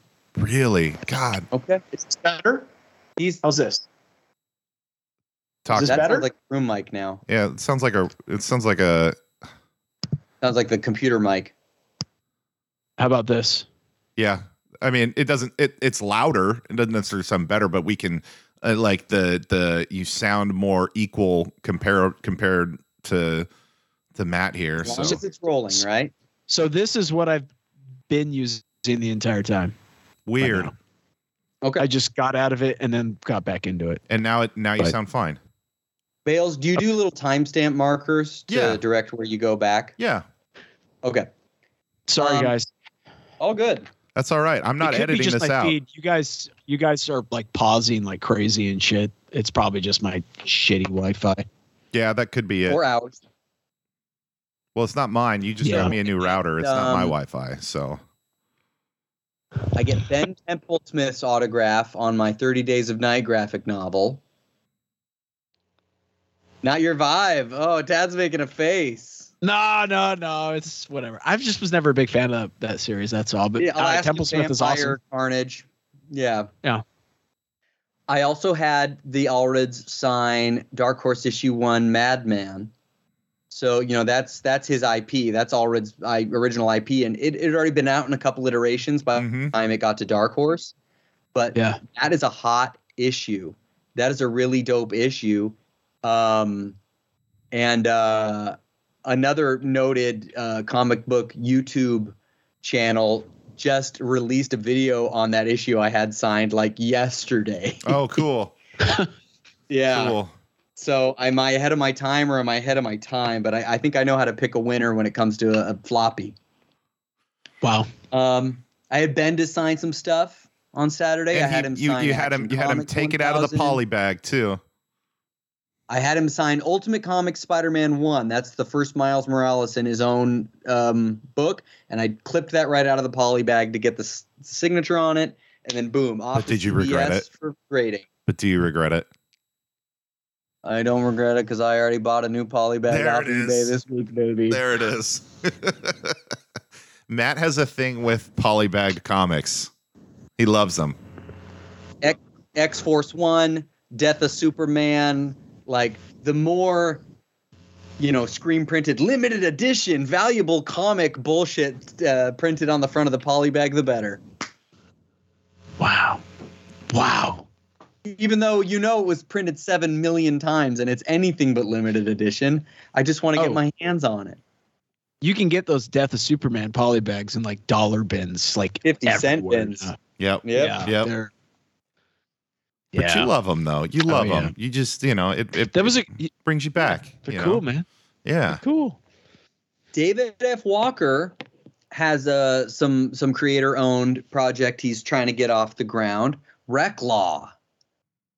Oh yeah. You know, that was a character I think he created when he was like a kid. Yep. And he would draw it all the time. And then like people just like fans of his have been doing fan art for it. And he always shares it online. And it's just kind of slowly evolved into this like thing. I don't know. So he's got an ash can with a little mini story, a little mini Reclaw story, and trading cards. And so I managed to pick those up and have him sign those for me. I just love everything he touches, man. From Island of Dr. Moreau to Naomi at DC to his own creator IP stuff like, you know, Bitterroot. I love David's shit. I love it. Yeah. You've got a Bitterroot original page. Hell yes, I do. I've got a Sanford Green original Bitterroot on the wall over here. That you do. Oh damn. Damn. It wasn't even pricey. It was a nice, affordable page. I was happy to add it to the collection. Well, now that it just landed 2 Eisners, it's probably pretty expensive. Like it'll definitely have some resale value for it. That's for sure. Yeah. Yeah. Watch me never sell it though. Watch me keep it cherished, priceless. And as Brian dies inside right now. Flipper. The consummate flipper. Hey, you know, listen, it's true. It's true. I'm you know what though, like some of the books that I bought I want to flip, but honestly, man, like at the more like I've had them, I've looked at them, like part of me, I kind of want to keep them, especially like, you know, those Kirby books. You know, Kirby's not around anymore. He's not making new stuff. That Neil Adams Batman 251 that I picked up, you know, there's so many reproductions of that on like wall art, t-shirt. It's just such an iconic cover. Like, I don't know if I want to get rid of that, you know? There are only so many copies in existence. You've got one. Exactly. You're going to ever not have it again? Exactly. That's right. And that's the thing. Like if I, you know, just with the way that the collection, like the way that comics have just skyrocketed in value lately, like if I let it go, I'm never going to be able to afford it again, you know? See, I'm weird, man. Like, I don't get that invested over something's like economic wealth on the like comic book, I guess the Beckett spectrum. I'm more of like, oh my God, Tyrant. I found this old Tyrant issue. I've got to buy it. You know, I got to get it. Which I did. I found the first 2 issues of Tyrant in a bin. I think you have 2 more, or there's 3 more you got to get. I can't remember if it's 2 or if it's 4 or 5 in the series. I'm not sure. I'll have to ask something like the that. Set. So there we go. You got to get the rest of them. I do. So that's one of the things I added to my list of hunt items. So yeah. I want to track down some of the old Epic comics. I don't know. Do you guys remember Epic Comics from the 90s? Yeah, that was Marvel's imprint. Yeah. Yeah. Yeah, I want to get some of those series. Elektra Assassin was on the Epic. Yeah. Chef's Kiss, Triple Chef's Kiss. Who has drawn Elektra? Who's painted Elektra better than that? No one. No one. I mean, they still reference that series. You know what I mean? Like all the time. Right. The Kingpin from that was the reference for Kingpin in Into the Spider-Verse movie. Yep. Right. Sienkiewicz's Kingpin from Elektra Assassin on Epic is the fucking Kingpin that we got in the movie, man. And then he ended up doing the movie poster art for the film, like, which is crazy. It's so wild. Real recognize real, because you know a legend, because you give respect to. Let's be honest; these comic artists should be doing all of the movie posters for all of these comic book movies. Like, let's be real. I'm getting more than $5,000. Yeah. In royalties. Yeah. Let's be real. That too. Yeah, I got my eye on some Epic books. You picked up that. What was the one? Havoc and Wolverine. Dude, you can have it if you want it. I'll send it to you. I found that at Gabby's. I found the first 3 issues of that at Gabby's. So I think there's ample copies of that particular. There's one. I know that it was wildly popular. Yeah, I'll send you it though. I already read it. I'll send it to you. No problem. If you want it. Sold. Mint condition. I'll pay for postage. Yep. And then Matt, you remember how I was looking for the Daredevil Born Again? So Daredevil 227 to 233. So Shout out to Gabby's Olympic Cards and Comics. I texted Allison, who works over there. I said, "Hey, do you have these?" And she's like, "I got 227 and 228." And so, wait. Can I act this out? Yeah. You play Alice. Okay. I'll be you. Okay. We got to have her on the show one of these days. So, okay. Ring, ring. I texted. I didn't call. But it's the sound of a text. Ding, ding, ding, ding. Do I have? Oh no, I don't have a. I let my chime go on the soundboard. But okay. Anyways, go ahead. Ding, ding. Hey, yo, this is Big Bry. I'm looking for something hot and spicy for the podcast. Wow. That's it. And scene. There's a new Disney Plus series coming out that might just have reference to an old Frank Miller run in your back bins. You want to take a look?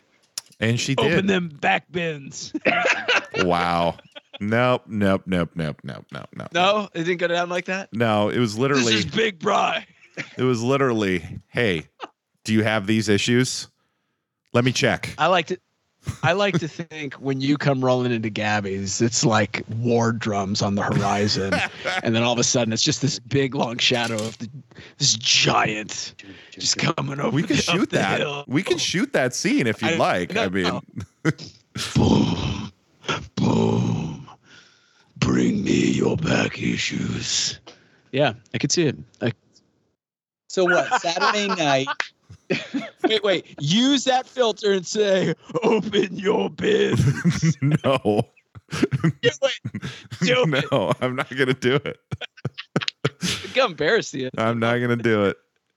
I'm not gonna do it. As much as he wants to be a soundboard shock jock, some lines are too far to cross. Some lines are too far to cross. All right. But Okay. Anyways, we continue. I Saturday. Yeah, I bought a bunch of comics on Saturday, man. That was my Saturday. Went to a Kirby panel that inspired you to buy a bunch more. Yes. And then Jim Lee. So what happened Sunday? Did you guys go Sunday? Well, yeah, we gather up a bunch of takeout food Saturday night. We head over to the official law team of Blue Tiger Revenge podcast. Correct. Jeff Koenig's suite at Hotel Eastland. Yep. Nice. And we fire up the old ESPN Plus. We get the UFC fights going. You were fired up. He was fired Bry up, sent man. me a couple of photos, and you're doing the like standing, head on top of Pacing. your head, pacing. Like, oh god. At least you weren't doing the McGregor pace, where you know how he strips down and flexes and like walks. There was a little bit of intensely while- flexing. There was a little bit of flexing when Diaz choked out Ferguson. There was a little bit of flexing. That's true. You know what I was doing? I was doing this. I was just doing this. That's all I did. Yep. For the listeners at home, I'm just leaning back in my chair with my hands on my tummy. The Kurt Just nod. going. Yeah. Nice. Yeah. Are you gonna Okay. Are you gonna shoot a weak ass double on a Diaz brother black belt? Wow. Now let's look at what. Can we give some poor Tony? I love He's just Tony. getting zero fucking respect. No, okay? he's getting his respect. He's getting it. Now Tony a year ago. Let's be honest. I don't think Diaz is walking away looking That's so why hot. the odds makers put it at what it was. Yeah, and It's the underdog going into the fight. yeah, and I mean, like the drop off for Tony has been hard because I mean, let's just look at the wars he's gone through, man. His Yeah. last couple fights, man. I mean, his last fight was just a couple months ago, and Yeah. he got fucking like. I mean, it was flatline, dude. With Tony Like, Ferguson, it's not just the age, it's the mileage, and he's getting up there in both. I didn't realize you know, he's 38. Yeah. 38. Yep. Yeah, and then he just got knocked out by Chandler. Like, folks, we're going right into MMA. Sorry, it's happening. We'll We're just pivot there. back to Rose City. We'll pivot back. Yeah, but we're in MMA and MMA. Okay. Yeah. You want me to pull back the you want me to get the megaphone one on again? Here we go. Yeah.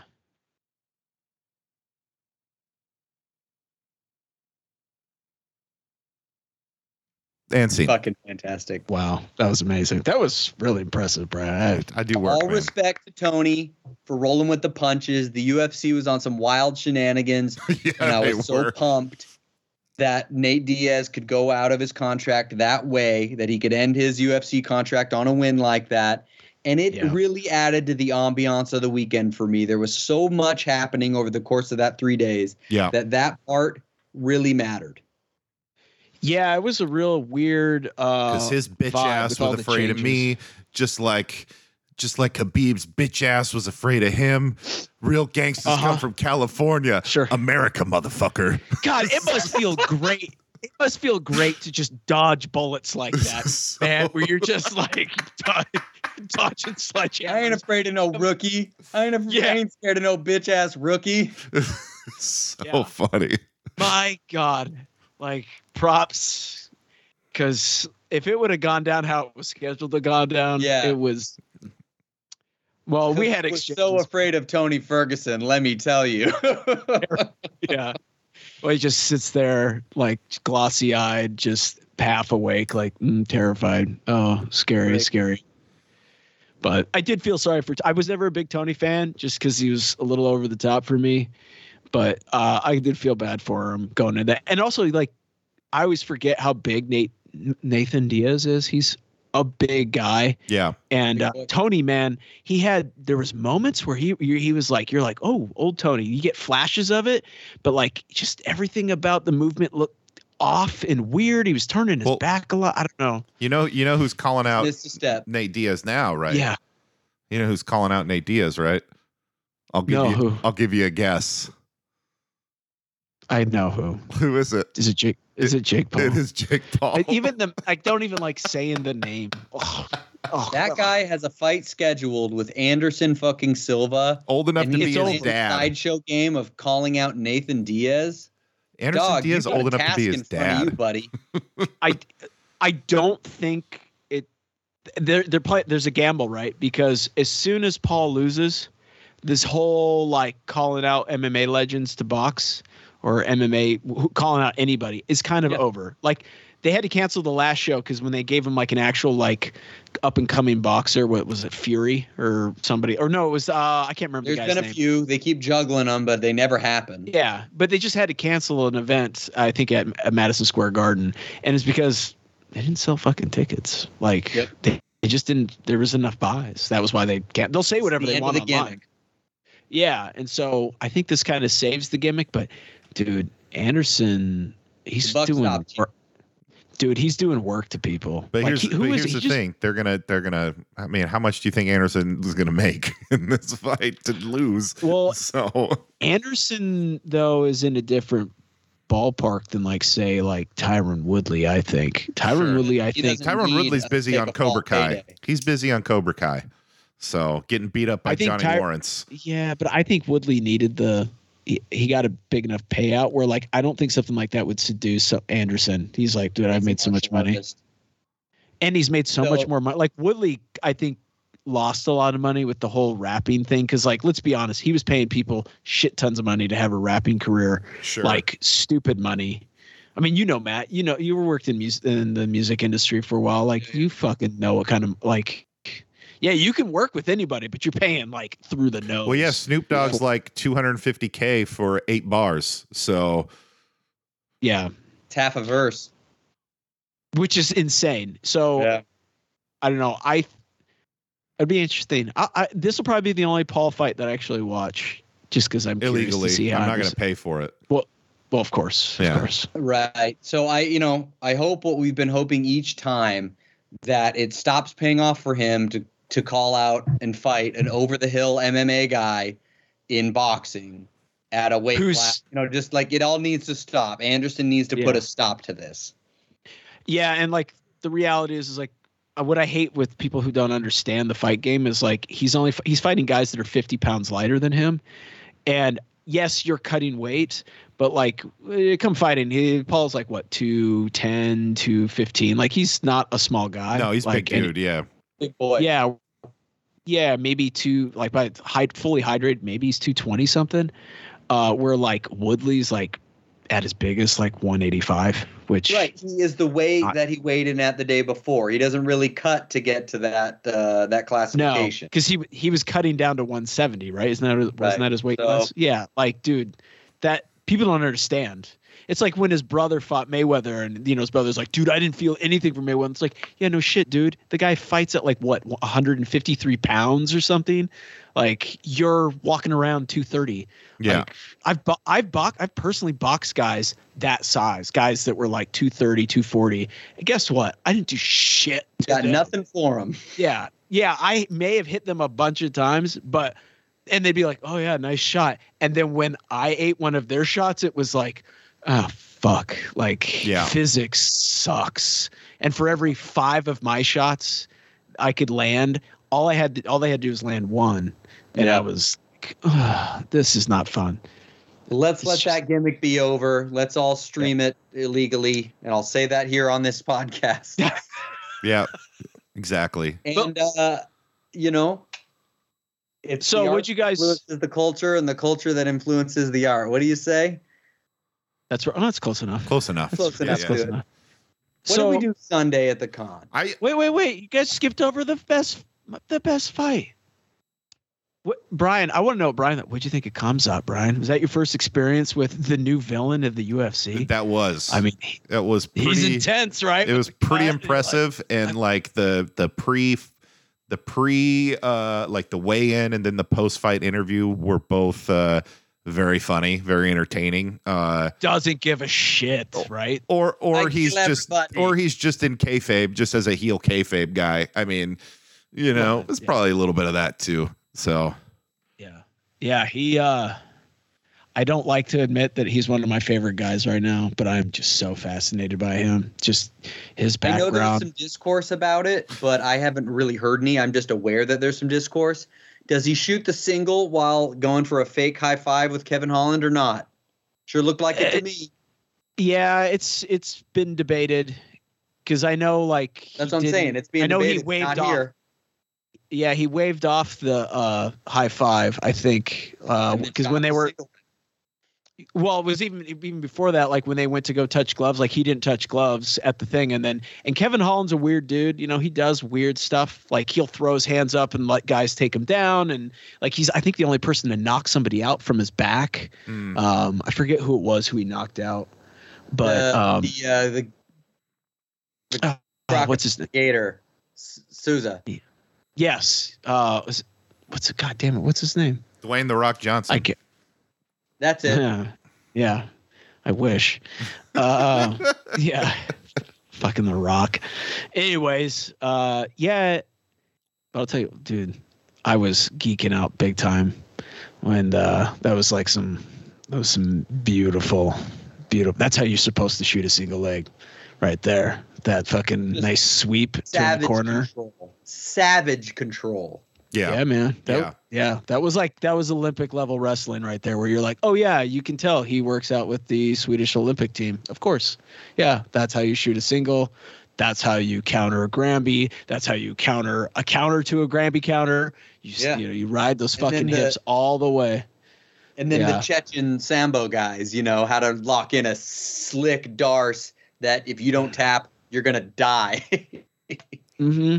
Yeah, man. Like years and years ago, I got to wrestle a guy that his whole game was the fucking. I guess at the time I didn't know what it was called, but later now it's the darce. And I learned some serious shit on that one. It was one of those where this guy would come out into the match, kid you not, and he'd stand like straight up. He'd throw his leg out front, like, take me down, please. Take my single leg me, high crotch me. Go for it. It's like, it doesn't matter. You're like, you're like, oh, this is weird. Like, I don't like this level of confidence because, you're getting that, like, you're smelling that vibe. Like, oh, God, this is exactly what he wants. Like, he wants you to take it.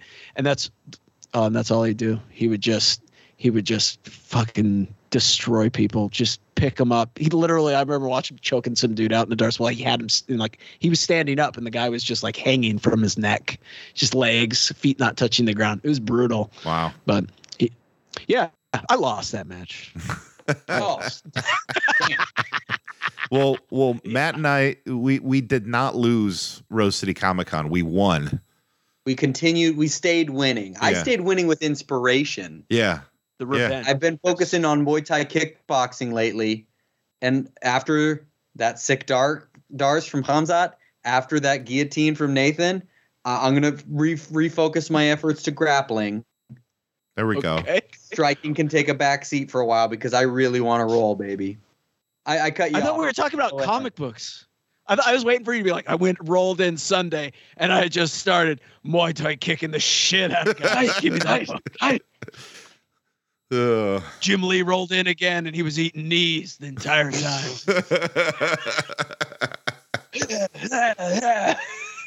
Yes, I'm here for it.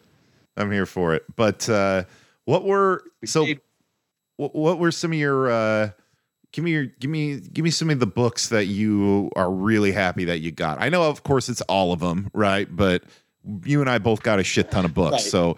so give me like lay down the collection, boys. Give me lay like- it down. Absolutely. If I could rattle off a few, I'll go yeah. ahead. I got a Jonathan Hickman Secret Wars issue 1 pre-signed by Alex Ross. dope.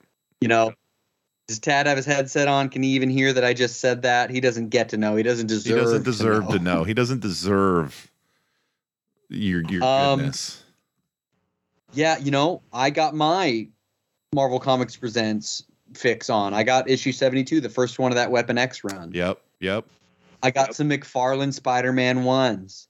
I got Fantastic Four 41. I got Fantastic Four 72.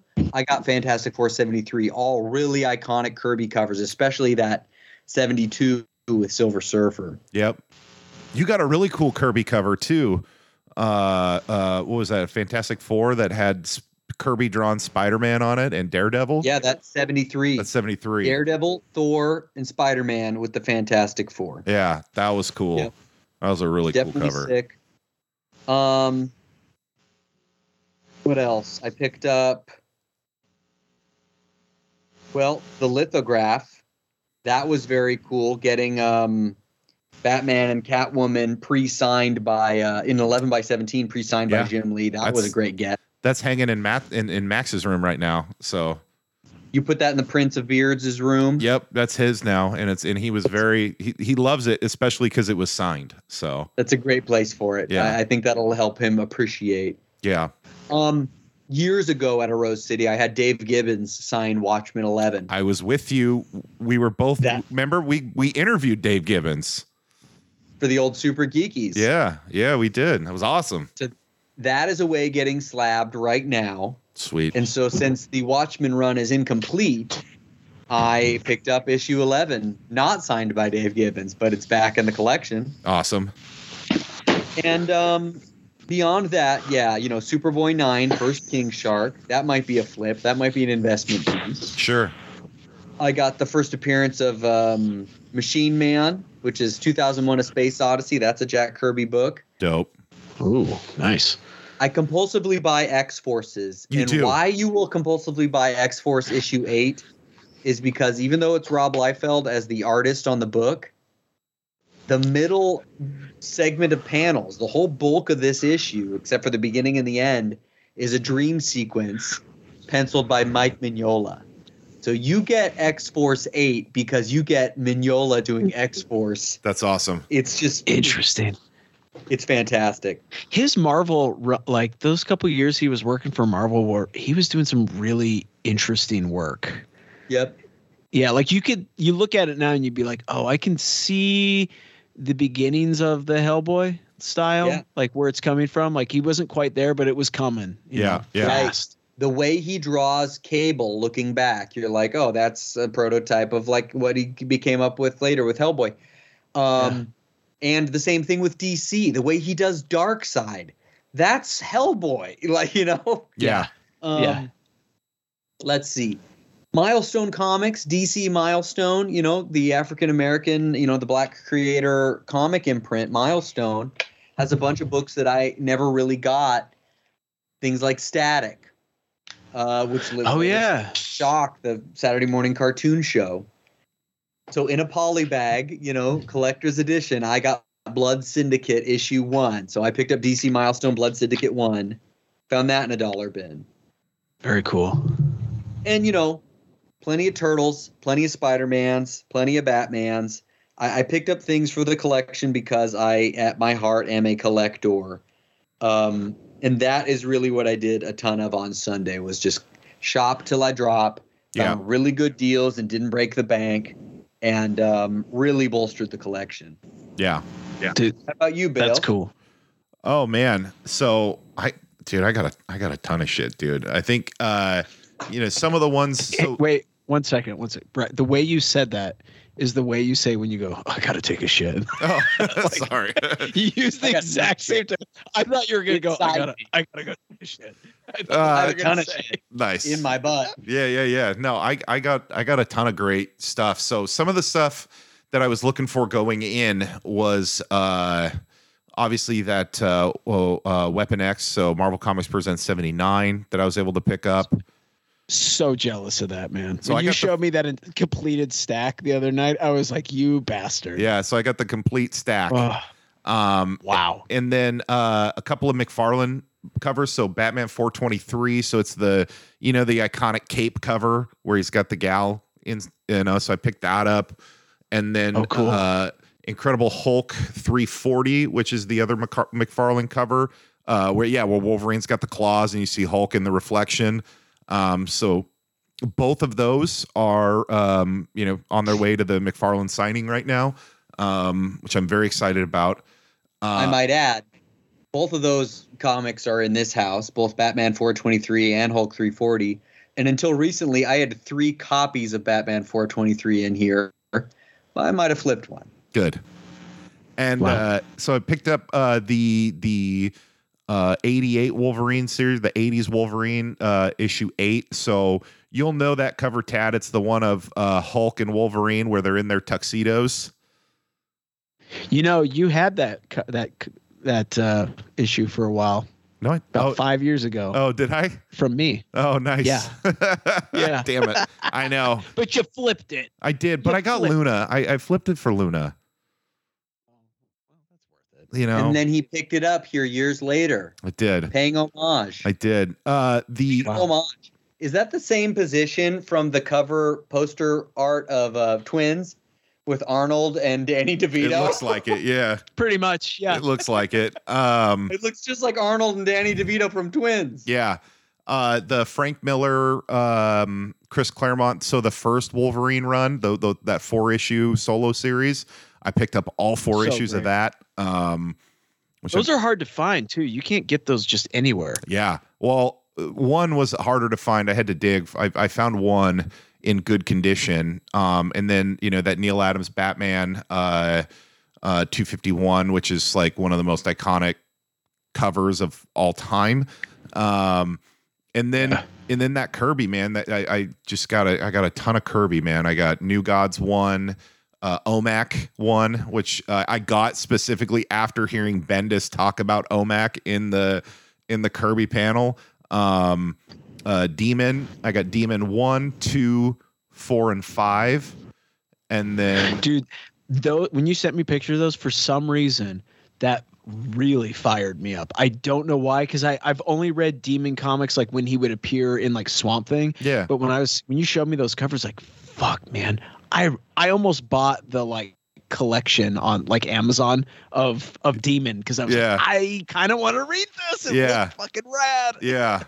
What else? To that point, if you can get the originals, because in the Kirby panel they showed what his page art looked like in a floppy as compared to a trade paperback years later, as compared to like the Kindle version years and years later. And sometimes the transfers suck shit, and it is not the art that he intended to do. Yeah, for sure.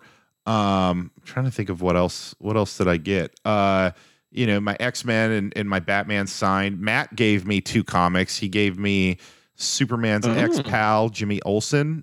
So it's Kirby's first issue working with DC.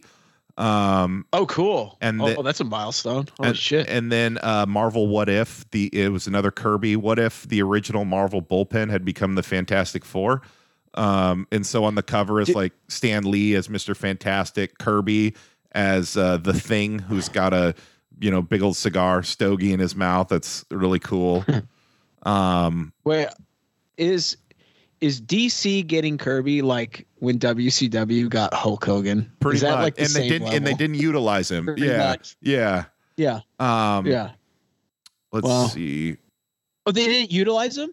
Not DC really. That didn't was really one of the utilize things that they Kirby? talked about was like they wouldn't let Jack be Jack. And so it's like, whoa.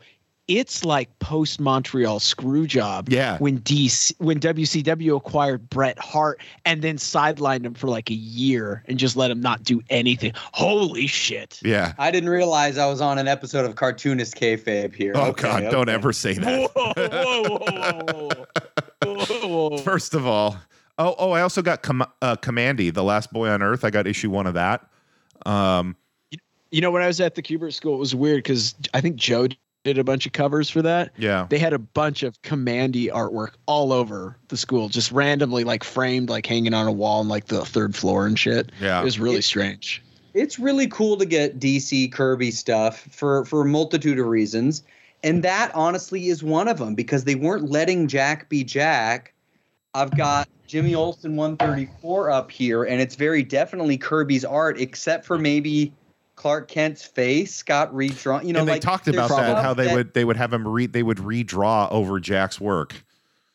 Right. So why give him the mint? You know, why back up the Brinks truck to get Kirby away from Marvel and then not use him to his full capability? Didn't they let him do New Gods? Looks all that much more interesting.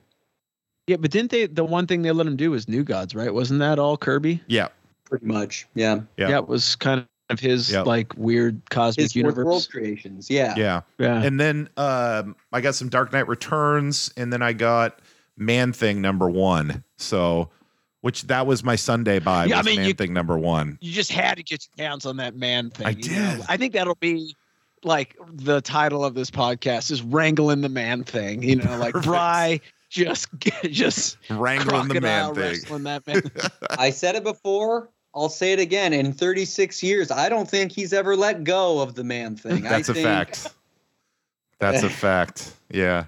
But yeah, no, that was my haul, and it was an epic haul of epic proportions. So I'm, And the weekend was a weekend of epic proportions. Yeah.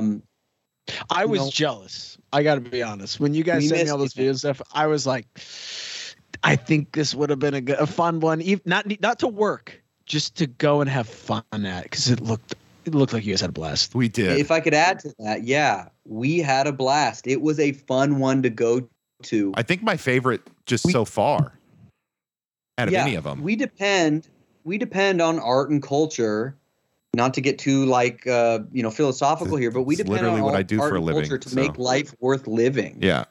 Yeah. It is the things that we're passionate about that keep us punching our time card every day and going through, maybe the less glamorous things in life, because there are things being created out there that we love, that we really care about. Yep. When, coronavirus was clearing up and I use quote fingers there. Yeah. And Rose City Comic Con 21 is in full effect. I went last year, and I Yeah. can honestly admit it wasn't a great con. No. It was lacking. Yeah. It was weird. Delta variant was ravaging people. We didn't even People go were the still third sick as day. I don't fuck even from think we COVID. went day 3, which is, yeah. Yeah. And where I was personally in my life, not in a great place. My 12-year-old dog had just passed away the month before. And hearing all of this COVID trauma, everyone getting sick, everyone dying, schools in session, schools out of session. Yeah. We can't do it. Sports are getting canceled. Wait, no, sports are back. No, never mind. The election. It was just a fucking weird time. And I'm back at a Comic-Con trying to enjoy life. I can admit last year I didn't really enjoy myself as much as I said I did at the time. Agreed. And that Sunday night, I was really in my feelings with all that remorse of damn, is anything ever going to be the same again? Am I going to enjoy a Comic-Con again in this new version of my life? Yeah. This year really 180 degreed that. It was Wow. I was immersed with joy over the 3 days I got to spend with Bales Yeah. and Yeah. Jeff Koenig. Yeah. And I think it would have been great. It would have been a great con regardless, but then that Jim Lee interaction at the end of Saturday just really just shot it into stratosphere, as my favorite So, experience. I got to ask you, because you did Emerald City, Yep. which was up in Seattle, like literally 2 weeks prior, and then you did Rose, and now you've done Rose City, and your assessment of Emerald City was much lower than this assessment. And Emerald City is a much larger con. It's a bigger location, and bigger you city. know what? Extra day. With respect to Emerald City, like I only went on the Thursday for about 3 hours. And I wasn't able to go back because of work and some other shit, So But that's even I'll on that Thursday preface though, man, that. you came back and were like, you're like, I don't really see like you saw pretty I much saw everyone that I everything. wanted to see. Yeah. Yeah. Yeah. And it was just one of those where like you were a little like, cons aren't back yet. Just overall, like it wasn't. Yeah. Most of the publishers weren't there, and if the ones that did show up were the smaller publishers, and they showed up only for like Saturday, Sunday, and then left. Yeah. Or Saturday and then left.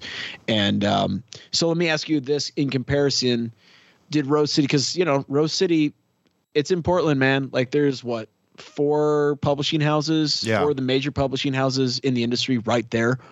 Were they there? Were they set up? Oni was there. Okay. The last couple of years, Dark Horse has not had a booth. So They're like a big sponsor, but they don't have a they booth. sponsor it, but they Weird. don't. Yeah, it was weird. But it was at least to me Was personally. Image was not there. No. Yeah. Okay. Nor what about? are they ever? I can't remember them ever officially being there in an official capacity. Yeah. Was like Boom or Top Shelf? I don't know. Even like Fantagraphics. No. Maybe of them there. None. No. Weird. Yeah. Weird. Yeah. If memory serves, plenty of their talent were, plenty Totally. of their creators were yeah, there. a lot of but creators were there. Oh, yeah. But as a publishing house, official capacity, they weren't really there. I wonder if this. The same, similar things that maybe detracted from Emerald City for Bales did not detract from Rose City. Rose City was on a new tier. was. Even though we were masked up, Yeah. it won. It succeeded as far as I was concerned. Agreed. I did feel like cons are back. Yeah, I agree. In a post-COVID world. It felt Was there a good turnout? Was there a lot of people? Oh, yeah. 'Cause, like I couldn't tell. It was from the Saturday was photos. packed, man. Saturday was packed. Oh. Yeah. The only thing that would have made it better for me is if you would have been there, Tad. Agreed. Well, it would have been just better for the city of Portland if I had been there. That's true. Just come down from my, From the my frontier. icy, the icy frontier to just grace my presence Yeah. across the land. We'd all be better for it. Make a power trip out to Hood just to stand on the mountain and be like, yes, I'm here, the Northwest. And we need to stand on the top of the mountain and have like a drone do a shoot of us at the top of the mountain, like a circle, and then with Cocaine Sunset in the background. Like We could do it. We could drive. We could go to the con next year. Then immediately cocaine. well, of course, a lot, tons of it. a lot of it. Yeah. Lines and lines. We could do the con, take the following Monday off, drive up to the top of Timberline, go up on the hill, set up the drone, and then boom, you get like it all. Especially if the weather's nice, I'm which in. it probably would. I'm in. Yeah. And even just while we're, spitballing fun ideas, we hop on the Harleys and we rip the Harley around the mountain. We're all just on our hogs. Blah, blah. There you go. Even better. There you go. Even better. Because Bry's the biggest out of all of us, he gets a moped. We have to do it that way. You the just Honda saying Trail that because of my 9? Sorry, little man. the little video of me on the little kid's motorcycle. Yeah. It's your favorite thing ever. I love that. I love that thing, man. Yeah. It's the So best. even compared to Washington Summer Con, which was great, that felt like, cons are back. My boys got a table. I'm meeting Eastman. We're back. What really gave that a black eye was we all got novel coronavirus COVID-19. Yeah, that we did. That didn't happen this time. Nope. And so for almost that reason alone, and especially compared to last year and even compared to previous years, Rose City Comic Con 22 was just a cut above. I couldn't have been happier. Same here. Sunday night. And Yeah, that's awesome. If you're thinking about going, go next year. Just go. You're gonna have a blast. And it sounds like things are getting better. You're not hearing about people coming away from the cons just like everybody's got corona, where you did like 6 months ago. You know what I mean? I think I would It's funny. agree. Masks are highly effective. Go figure. Who would have thought? Only took a couple years to figure that one out, right? Yeah, right. Honestly, well, I love the actually, mask. you know, let's really get into the science of this here. But anyways, Okay, Ben Shapiro, who has no science background at all. Yeah. oh man. God, I'd love to pop that zit, huh? Anyways, old Camzat style, just lock it in. The intellectual Actually, dark web is going to have a field day with that. You're talking about assault there. Are you really going to assault me? No, it's just sport, man. We're just. Oh, just, okay. What do they call it, Matt? Just rolling. We're just rolling. Rolling, Limp bro. Biscuit, baby. Rolling. Yeah, rolling. What? What? So, Oh, anyways, Oh, yeah. I man. mean, that was con experience in a nutshell, man. I left a Dude, little that's early. awesome. I left a little early on Sunday just to get home. I wore the wrong shoes the whole weekend. no. You wore the right shoes the whole weekend. I did. What'd you wear? Some Jordan 1s. Dude, look at you, just big man, big pimping all down the like the comic aisles. Like It's a real flat sole, though, isn't it? It's The a sole of real that shoe? flat sole. And dude, the best part about Saturday, me, Matt, and Jeff all came out, all wearing Hawaiian shirts, completely unplanned. that's amazing. Put that on the gram.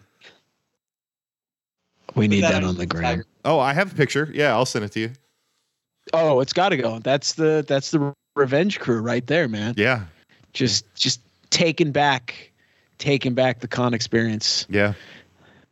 I love it. But yeah, I love it. that's Wow. pretty much all I have on Rose City, man. It was a blast. So let me ask you this, because I feel like we're kind of winding down. What is it? What do we got to look forward to? What's the future hold? The year, there's not too many months left in the year. What are we looking forward to here? Are there any small events happening? Events? No. There's some comics that are coming out that I'm looking forward to. That Capullo, Okay. McFarlane, Batman Spawn. I'm looking forward to that. That Capullo's Yeah. drawing and McFarlane's inking. So I'm looking for that. That should be a neat combination. Really looking forward to that. Wow. I find that I am not so much a stan, as the kids say, about MCU as I have been in previous years. I'm not watching all the Disney Plus shows. I only recently saw Love and Thunder. It was fun. I but loved it. I I loved it. This Yeah. MCU phase has been relatively hit and miss, at least for me. It's However, it's like I this. am- It's like you're doing the side missions after you've already beat the game. yeah, making sure you Yeah. get that platinum 100% Mhm. completion. Anyway, sorry. I might watch She-Hulk to get the platinum 100% completion, if you know what I mean.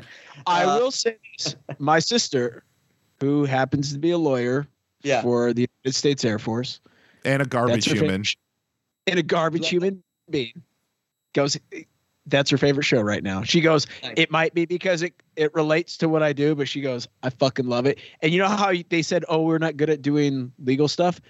That's some of the courtroom shit is some of her favorite stuff. Oh, interesting. Oh, So- I've enjoyed Yeah. She-Hulk. I've enjoyed She-Hulk. There's the most unbelievable thing about She-Hulk though is that Tatiana Maslany, who plays She-Hulk, can't find a date.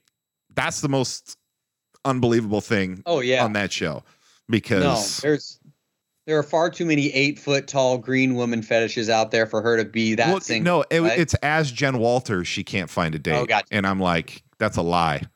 That's Quick a lie. question. Hmm. Has the Meg the Stallion episode aired yet? Yep. Yes. Okay. Megan's in it already. I'm pot committed. I'll watch. I'll Well, at least Daredevil's get up through coming that up too. episode. So And yeah, like Momo says that is by far her favorite episode. It was a great for various episode. reasons. Okay. It was very funny. Madison's Very funny. two I'm N's and a looking Y, but forward not to- where you think. So I'm looking forward to Wakanda Forever. despite this current Marvel phase not really speaking my language, and maybe that's their content, maybe that's me changing as a human, I am so fucking stoked for Wakanda Forever, and I'm stoked to keep deep diving the comic book collection, and turning this hobby into an even more enriching thing, supporting Nice. current artists and creators, but then going back and getting fucking slabbed Fantastic Four 20s. You know why I got this? Because George R.R. Martin, 15-year-old George R.R. Martin, wrote into Marvel talking about how much he loved Fantastic Four, and it's It's in my hands. So I'm not, there's no other big con of the year, as much as New York Con would be a fucking sick to go to. I don't have anything like that on the horizon. I've got a cool movie with Wakanda Forever, and I've got a cool hobby that I'm going to keep expanding on it. And Morbius just got loaded up to Netflix. Yeah. So, I mean, it's He saw it. Matt saw it in theater. All right, I'll watch it again. You saw it in the theater? Yes, sir. It's interesting that you say that about MCU. Just maybe it's not for you, or maybe you've grown out of it or changed as a person. You're going to find this very interesting. I have felt that way about Ninja Turtle comics for at least a year and a half. What's happening here? I love them. First time you're saying this on mic? It's the first time I'm saying this on mic.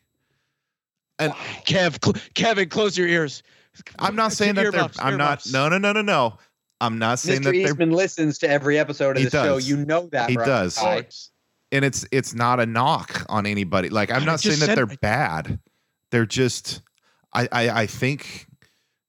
Just getting a little burned out, maybe. Turtles are inundating the culture. That could big be time it. right now. I feel like maybe I'm getting a little just okay. I'm still They're gonna everywhere. I'm still gonna That's collect. fair. I'm still gonna get the issues, but I think I might take a break from reading for a little while just to let it become fresh in my mind again, if that makes sense. And would you say you're gonna let it go? He's cracking himself up, folks. Wow. That's all I should have censored that. I should have All you censored have that. is a wow for it. Wow. Yeah, I don't know. There man. it is. I don't There know. it is. I don't know if it's just like I'm outgrowing it, or it's not bad by any means. It just is. It hasn't necessarily been for me, and that's not. Think about this too. You are always redlining it. Any new Turtles content that comes, you jump on. How many hundreds of hours did we put into Shredder's Revenge? A lot. You're redlining it, man. Sometimes you might need to take a foot off the gas. Yeah. Now, can I throw this out there?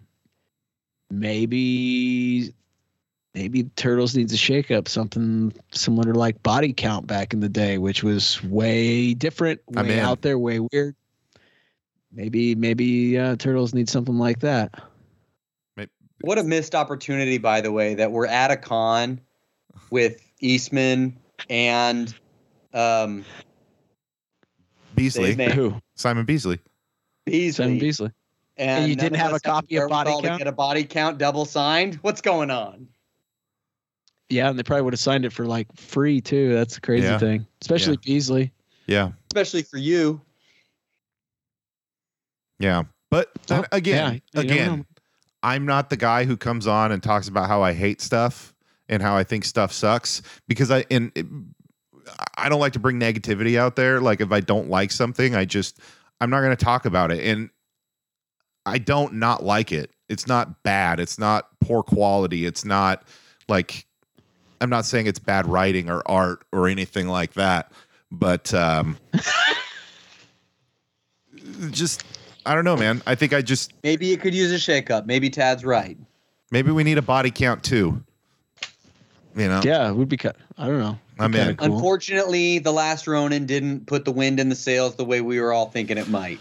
It did. You know what first. though? It did. It made the New York Times bestsellers list, which is kind of amazing. Yeah, the graphic novel. That's a lot of new readers putting it on that New York Times bestsellers list. What about the vets? What about the old school guys? No, I really loved The Last Ronin. It was all of the delays that like kind of take the wind out of the sails. That's what I mean, kind of. Yeah. Last Ronin kind of fell in that camp where like the Ultimates were. I don't know if you guys remember when that was coming out. Ultimates I love the Ultimates. but it would be like 6 months in between an issue for those first two big, you know, volume 1, volume 2. Yeah. And so it ended up where like people just waited till it got collected and would get the graphic novel. And like, I think the GN sold them like way better than the actual issues. Yeah. It's a great story. but- Don't get me wrong. Yeah. Yeah. Yeah. But yeah. All right. I don't know. Do you guys, I know everybody's been really busy, so I don't know if anybody has anything for the old reading well tonight. I have one thing, and it's not that I've been reading it, but I just wanted to share it, and that's the deluxe Weapon X. So this is a deluxe, oversized hardback, and I know. Where the fuck did you get that? I like comics, and when I was down there in Vancouver, and I was getting Weapon X issues, and they were like, "Did you see this?"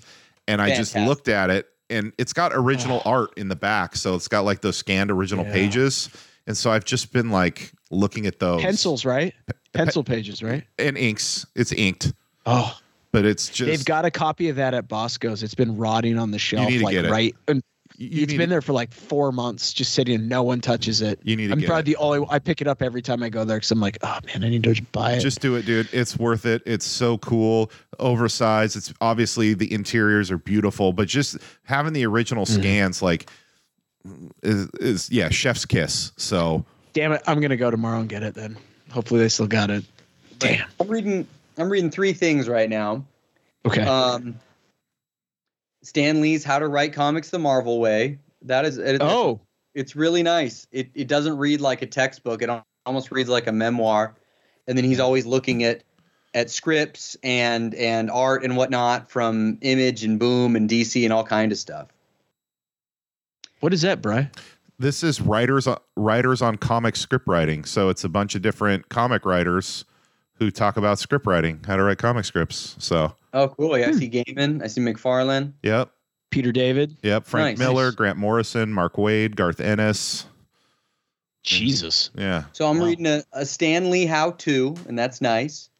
I'm reading Mike Allred's Bug Run. So the DC imprint Young Animal, excuse me. Yeah.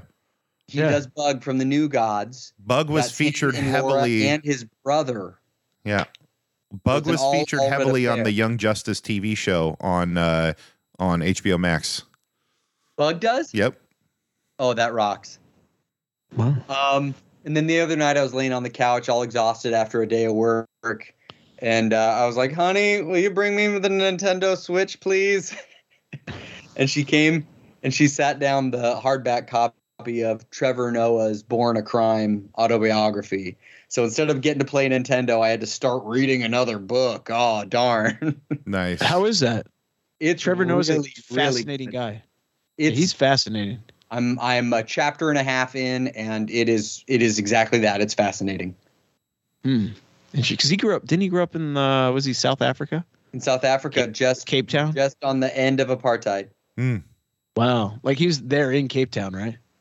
Yeah, I think he was in Johannesburg as like a 4-year-old when Mandela's getting released from prison, something like that. Oh shit. Oh wow.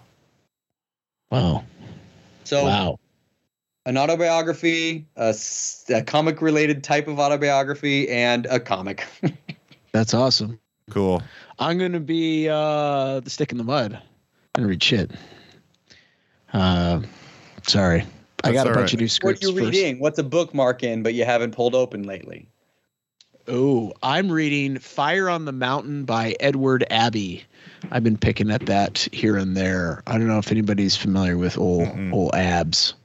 Can't say I am, but I'm familiar with Fire on the Mountain, the Wing restaurant here As in am I. Portland, which, That we'll place get is out great. next time you're It's down. probably named after. So Edward Abbey was a Vietnam vet who ended up writing about the American Southwest post Vietnam, and he worked out there as everything from like a park ranger to just kind of bag a van, just like bumming around. But he became a very successful writer. And Fire on the Mountain is about when during the Cold War, when the United States How to government was perfect going wings. around. That's what it's about. How to perfect wings. No. Lies. It's about when the United States government was going around and it's a fictional story. And was basically offering ranchers who were, they were second or third generation ranchers. So this is all they knew how to do, was basically offering them big chunks of money because they were doing test flights and test flights, dropping nukes, testing nukes out there in the Nevada desert. It was a reality. So they're gobbling up all this rancher's land, kind of like, Area 51 region sort of thing, which nothing to do with aliens, but that's where the SR-71 and all the stealth shit that was all tested out there back in the day. And so anyways, it's about a kid who he's out there. I think he's from New York, but he's out there with his grandfather, and the government's been like for the last 2 years, like, hey, you're the only one who hasn't sold. Like, we need this land now.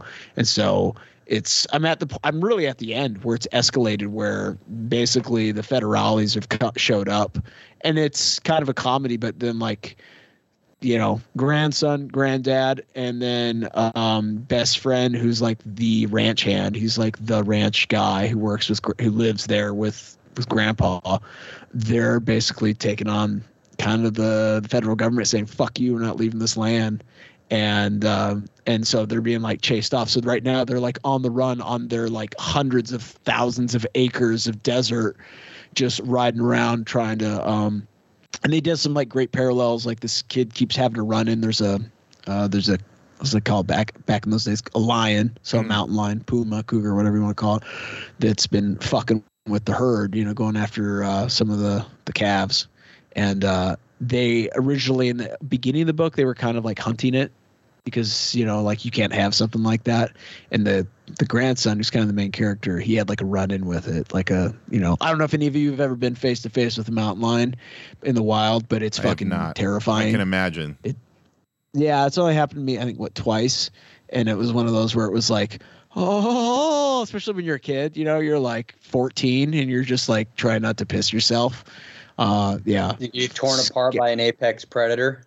Yeah, and the reality is, like, they don't really fuck with you, but it's still, you're looking at a lion. This is the tip of the spear in terms of North American predators. But anyways, it's a great book. I think it has a lot of undertones of, like, I guess the constant American anger with the things our government does until it says that it is is for the good of the nation, but it comes at the cost of, the common man. And that's kind of been one of the narratives of the 20th century in America. Even now, like, look at global warming, right? It's like this huge thing they're initiating, like all this stuff. Really, like, comes down to us, as the people. Like, these companies are still going to be generating the same kind of levels of pollution and shit that they're doing, but like you and I are gonna, at some point in the next 15 years, gonna have to convert to electric and all that kind of shit. And so it kind of, even though it's an older book, I think it came out in like 76, it still plays true to a lot of those things that the common American man, whether you're liberal or conservative or whatever background, is all there's things there that everyone can relate to a little bit. And that's why Edward Abbey he's become kind of the voice of the desert. Like, you go to like the American Southwest, like New Mexico, even Utah, Arizona, his books are on shelves and like gas stations and shit. You can find them.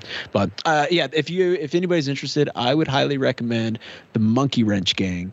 It is the book he's most famous for, and it's probably like my favorite book ever written. Or It's fantastic. Yeah, Monkey Wrench Gang. Matt, you would dig it. It's fun. I'll put it on the library list right now. Damn. Yeah. Anyways, but I haven't really read that much. Just picking at that. Are you sure you weren't reading it earlier today? Because you just described it pretty vividly, my guy. No. That's Edward Abbey, man. He's one of those guys. He's kind of got that Steinbeckian where, like, okay. Yeah, he really paints a vivid picture. I haven't picked the book up in like probably a month. Wow. It's just sitting there. Monkey Wrench Gang in the queue right now, baby. Dude, yeah. And if you really want to get crazy, he wrote a sequel called George Washington, Hey Duke Lives. Hey Duke Lives. Hey Duke Lives. Fucking awesome. Yeah. Brian, you dig those books too. I'll check them out for sure. Yeah, I am a power reader. That is true. And I think, especially with your military background, I think there's things that we've talked about that the Monkey Wrench Gang really like hints on. I think that you would, I think you'd dig it, man. Okay. Yeah, Hayduk is an ex-Green Beret, apparently. Sweet. Yeah. Oh, yeah. That was my dad's favorite fictional character. That's how I found out about. There we go. Through my dad. He's like, yeah, that's right. I'm gonna do that. Cool. Yeah. Anyway. All right. So though it's getting late. So if there aren't any objections, I am going to try not to flub taking us home. Would you please? All right. Pressure's on, The big guy. pressure Would you is please? on. I will please. And you know what, Tiger Cubs out there, would you please go to our Substack page, bluetigerrevenge.substack.com, because that is where you need to go. Subscribe. It's free. To get notifications of every time we post a new episode, every time a new page of Operation Blue comes out. That is the home of Blue Tiger Revenge. It's, one of the great things that I love about Substack, and specifically our Substack page, is that we don't just post the episodes. Like, we do like really cool write-ups. We'll post pictures of, work, for any of our creator guests that come on the show. We'll post pages and work and links so you can actually see the stuff that they're doing. You can listen, and then you can click on the link to check out what actually they have going on. And so it's just a more interactive way for us to connect with all of you Tiger Cubs across the world, so subscribe to it, share it out. Let's make, Blue Tiger Revenge. We're already worldwide, but, Pitbull, we're coming for you, Mr. International. Like we're going to be, solar system wide, galaxy wide, universal wide, the intellectual dark web of comic book podcasting is here to stay. We're taking over the deep state. They don't know what to do. They're so afraid of the truth bombs that we drop on this podcast that sometimes they try and sabotage us. So anytime you hear of, maybe we dropped an episode, maybe there's some technical difficulties, it's actually not Tad's shitty Alaskan internet. It's the deep state coming in full, coming in hard, just, doing everything they can to sabotage. I'm over here by the old Nike base. They say it's shut down, but it's not. It's not. It's not. It's not. You don't know what they have going on over there. Yeah, it's Eric Trump in there with his deep state helmet on, hacking your shit. Yeah, as we record, I don't know how he got a schedule. I think he's probably in our phones too. It's just syncing up with our texts. Well, he heard about the latest pages of Operation Blue, and he knows he might be featured in. He might be featured in one of them. Yeah, that's a solid point. That is a solid point. And then, my cousin, my partner, my guy, Matty K. Thanks for coming on, man. Oh. It's a pleasure. I'm just so glad that you guys are just wrangling that man thing together, just holding it down. It's just awesome. This is a guy who just loves tiger milk so much. He says he's vegan, but he loves tiger milk so much that he did a song about it. So it's the only time he breaks his oath is for the tiger milk. So I do want you milk-suckling tiger cubs. What a weird thing to have evolved in this podcast. We all suckle from the same teat. I want the Cubs to share the Substack and go retweet the Hawaiian shirt picture and all that, but I am no longer on social media. I haven't been for over a year, and I am better for it. So if you want to find Matty K, you got to come down to the mats. You got to come to Ringcraft Muay Thai. You got to send me a letter in the mail or call me on the landline, because that's the only way you're going to find me. No plugs. Boom. There it is. And that is all I have, Tad. Do you have anything else? I got a little bit. All right. This coming weekend, folks, if you happen to be in beautiful, beautiful Boise, Idaho, head on over to the Boise Zoo for BCAF. That's right. The Boise Arts and Comics Festival, because you can get your hands on an exclusive limited printing of the first issue of Pelts, illustrated by, that's right, the Milkman. The Milkman himself, just dropping fresh milk. And I think there's only about 200 copies. So see if you can get your greasy little Cheeto fingered paws all over it. And if you do happen to get one, Make sure you get on Twitter at Blue Tiger Pod. Make sure you tag us on Instagram at Blue Tiger Revenge. You know, take a picture of it, man. Let's see. Like, subscribe, turn on notifications, all that stuff we have to beg for on social media. All that, Please. all that crap. You have to stop the deep state. This is how we stop the deep state. So. Listen, like, you want to stop them from eating the babies, you got to subscribe to Blue Tiger. It's the only way you're going to do it. Oh, my God. And with that, I'm all out of tiger milk. Brian, take us home. I guess hit the music. Yeah, that's right. Hit the music. Hit the music forever.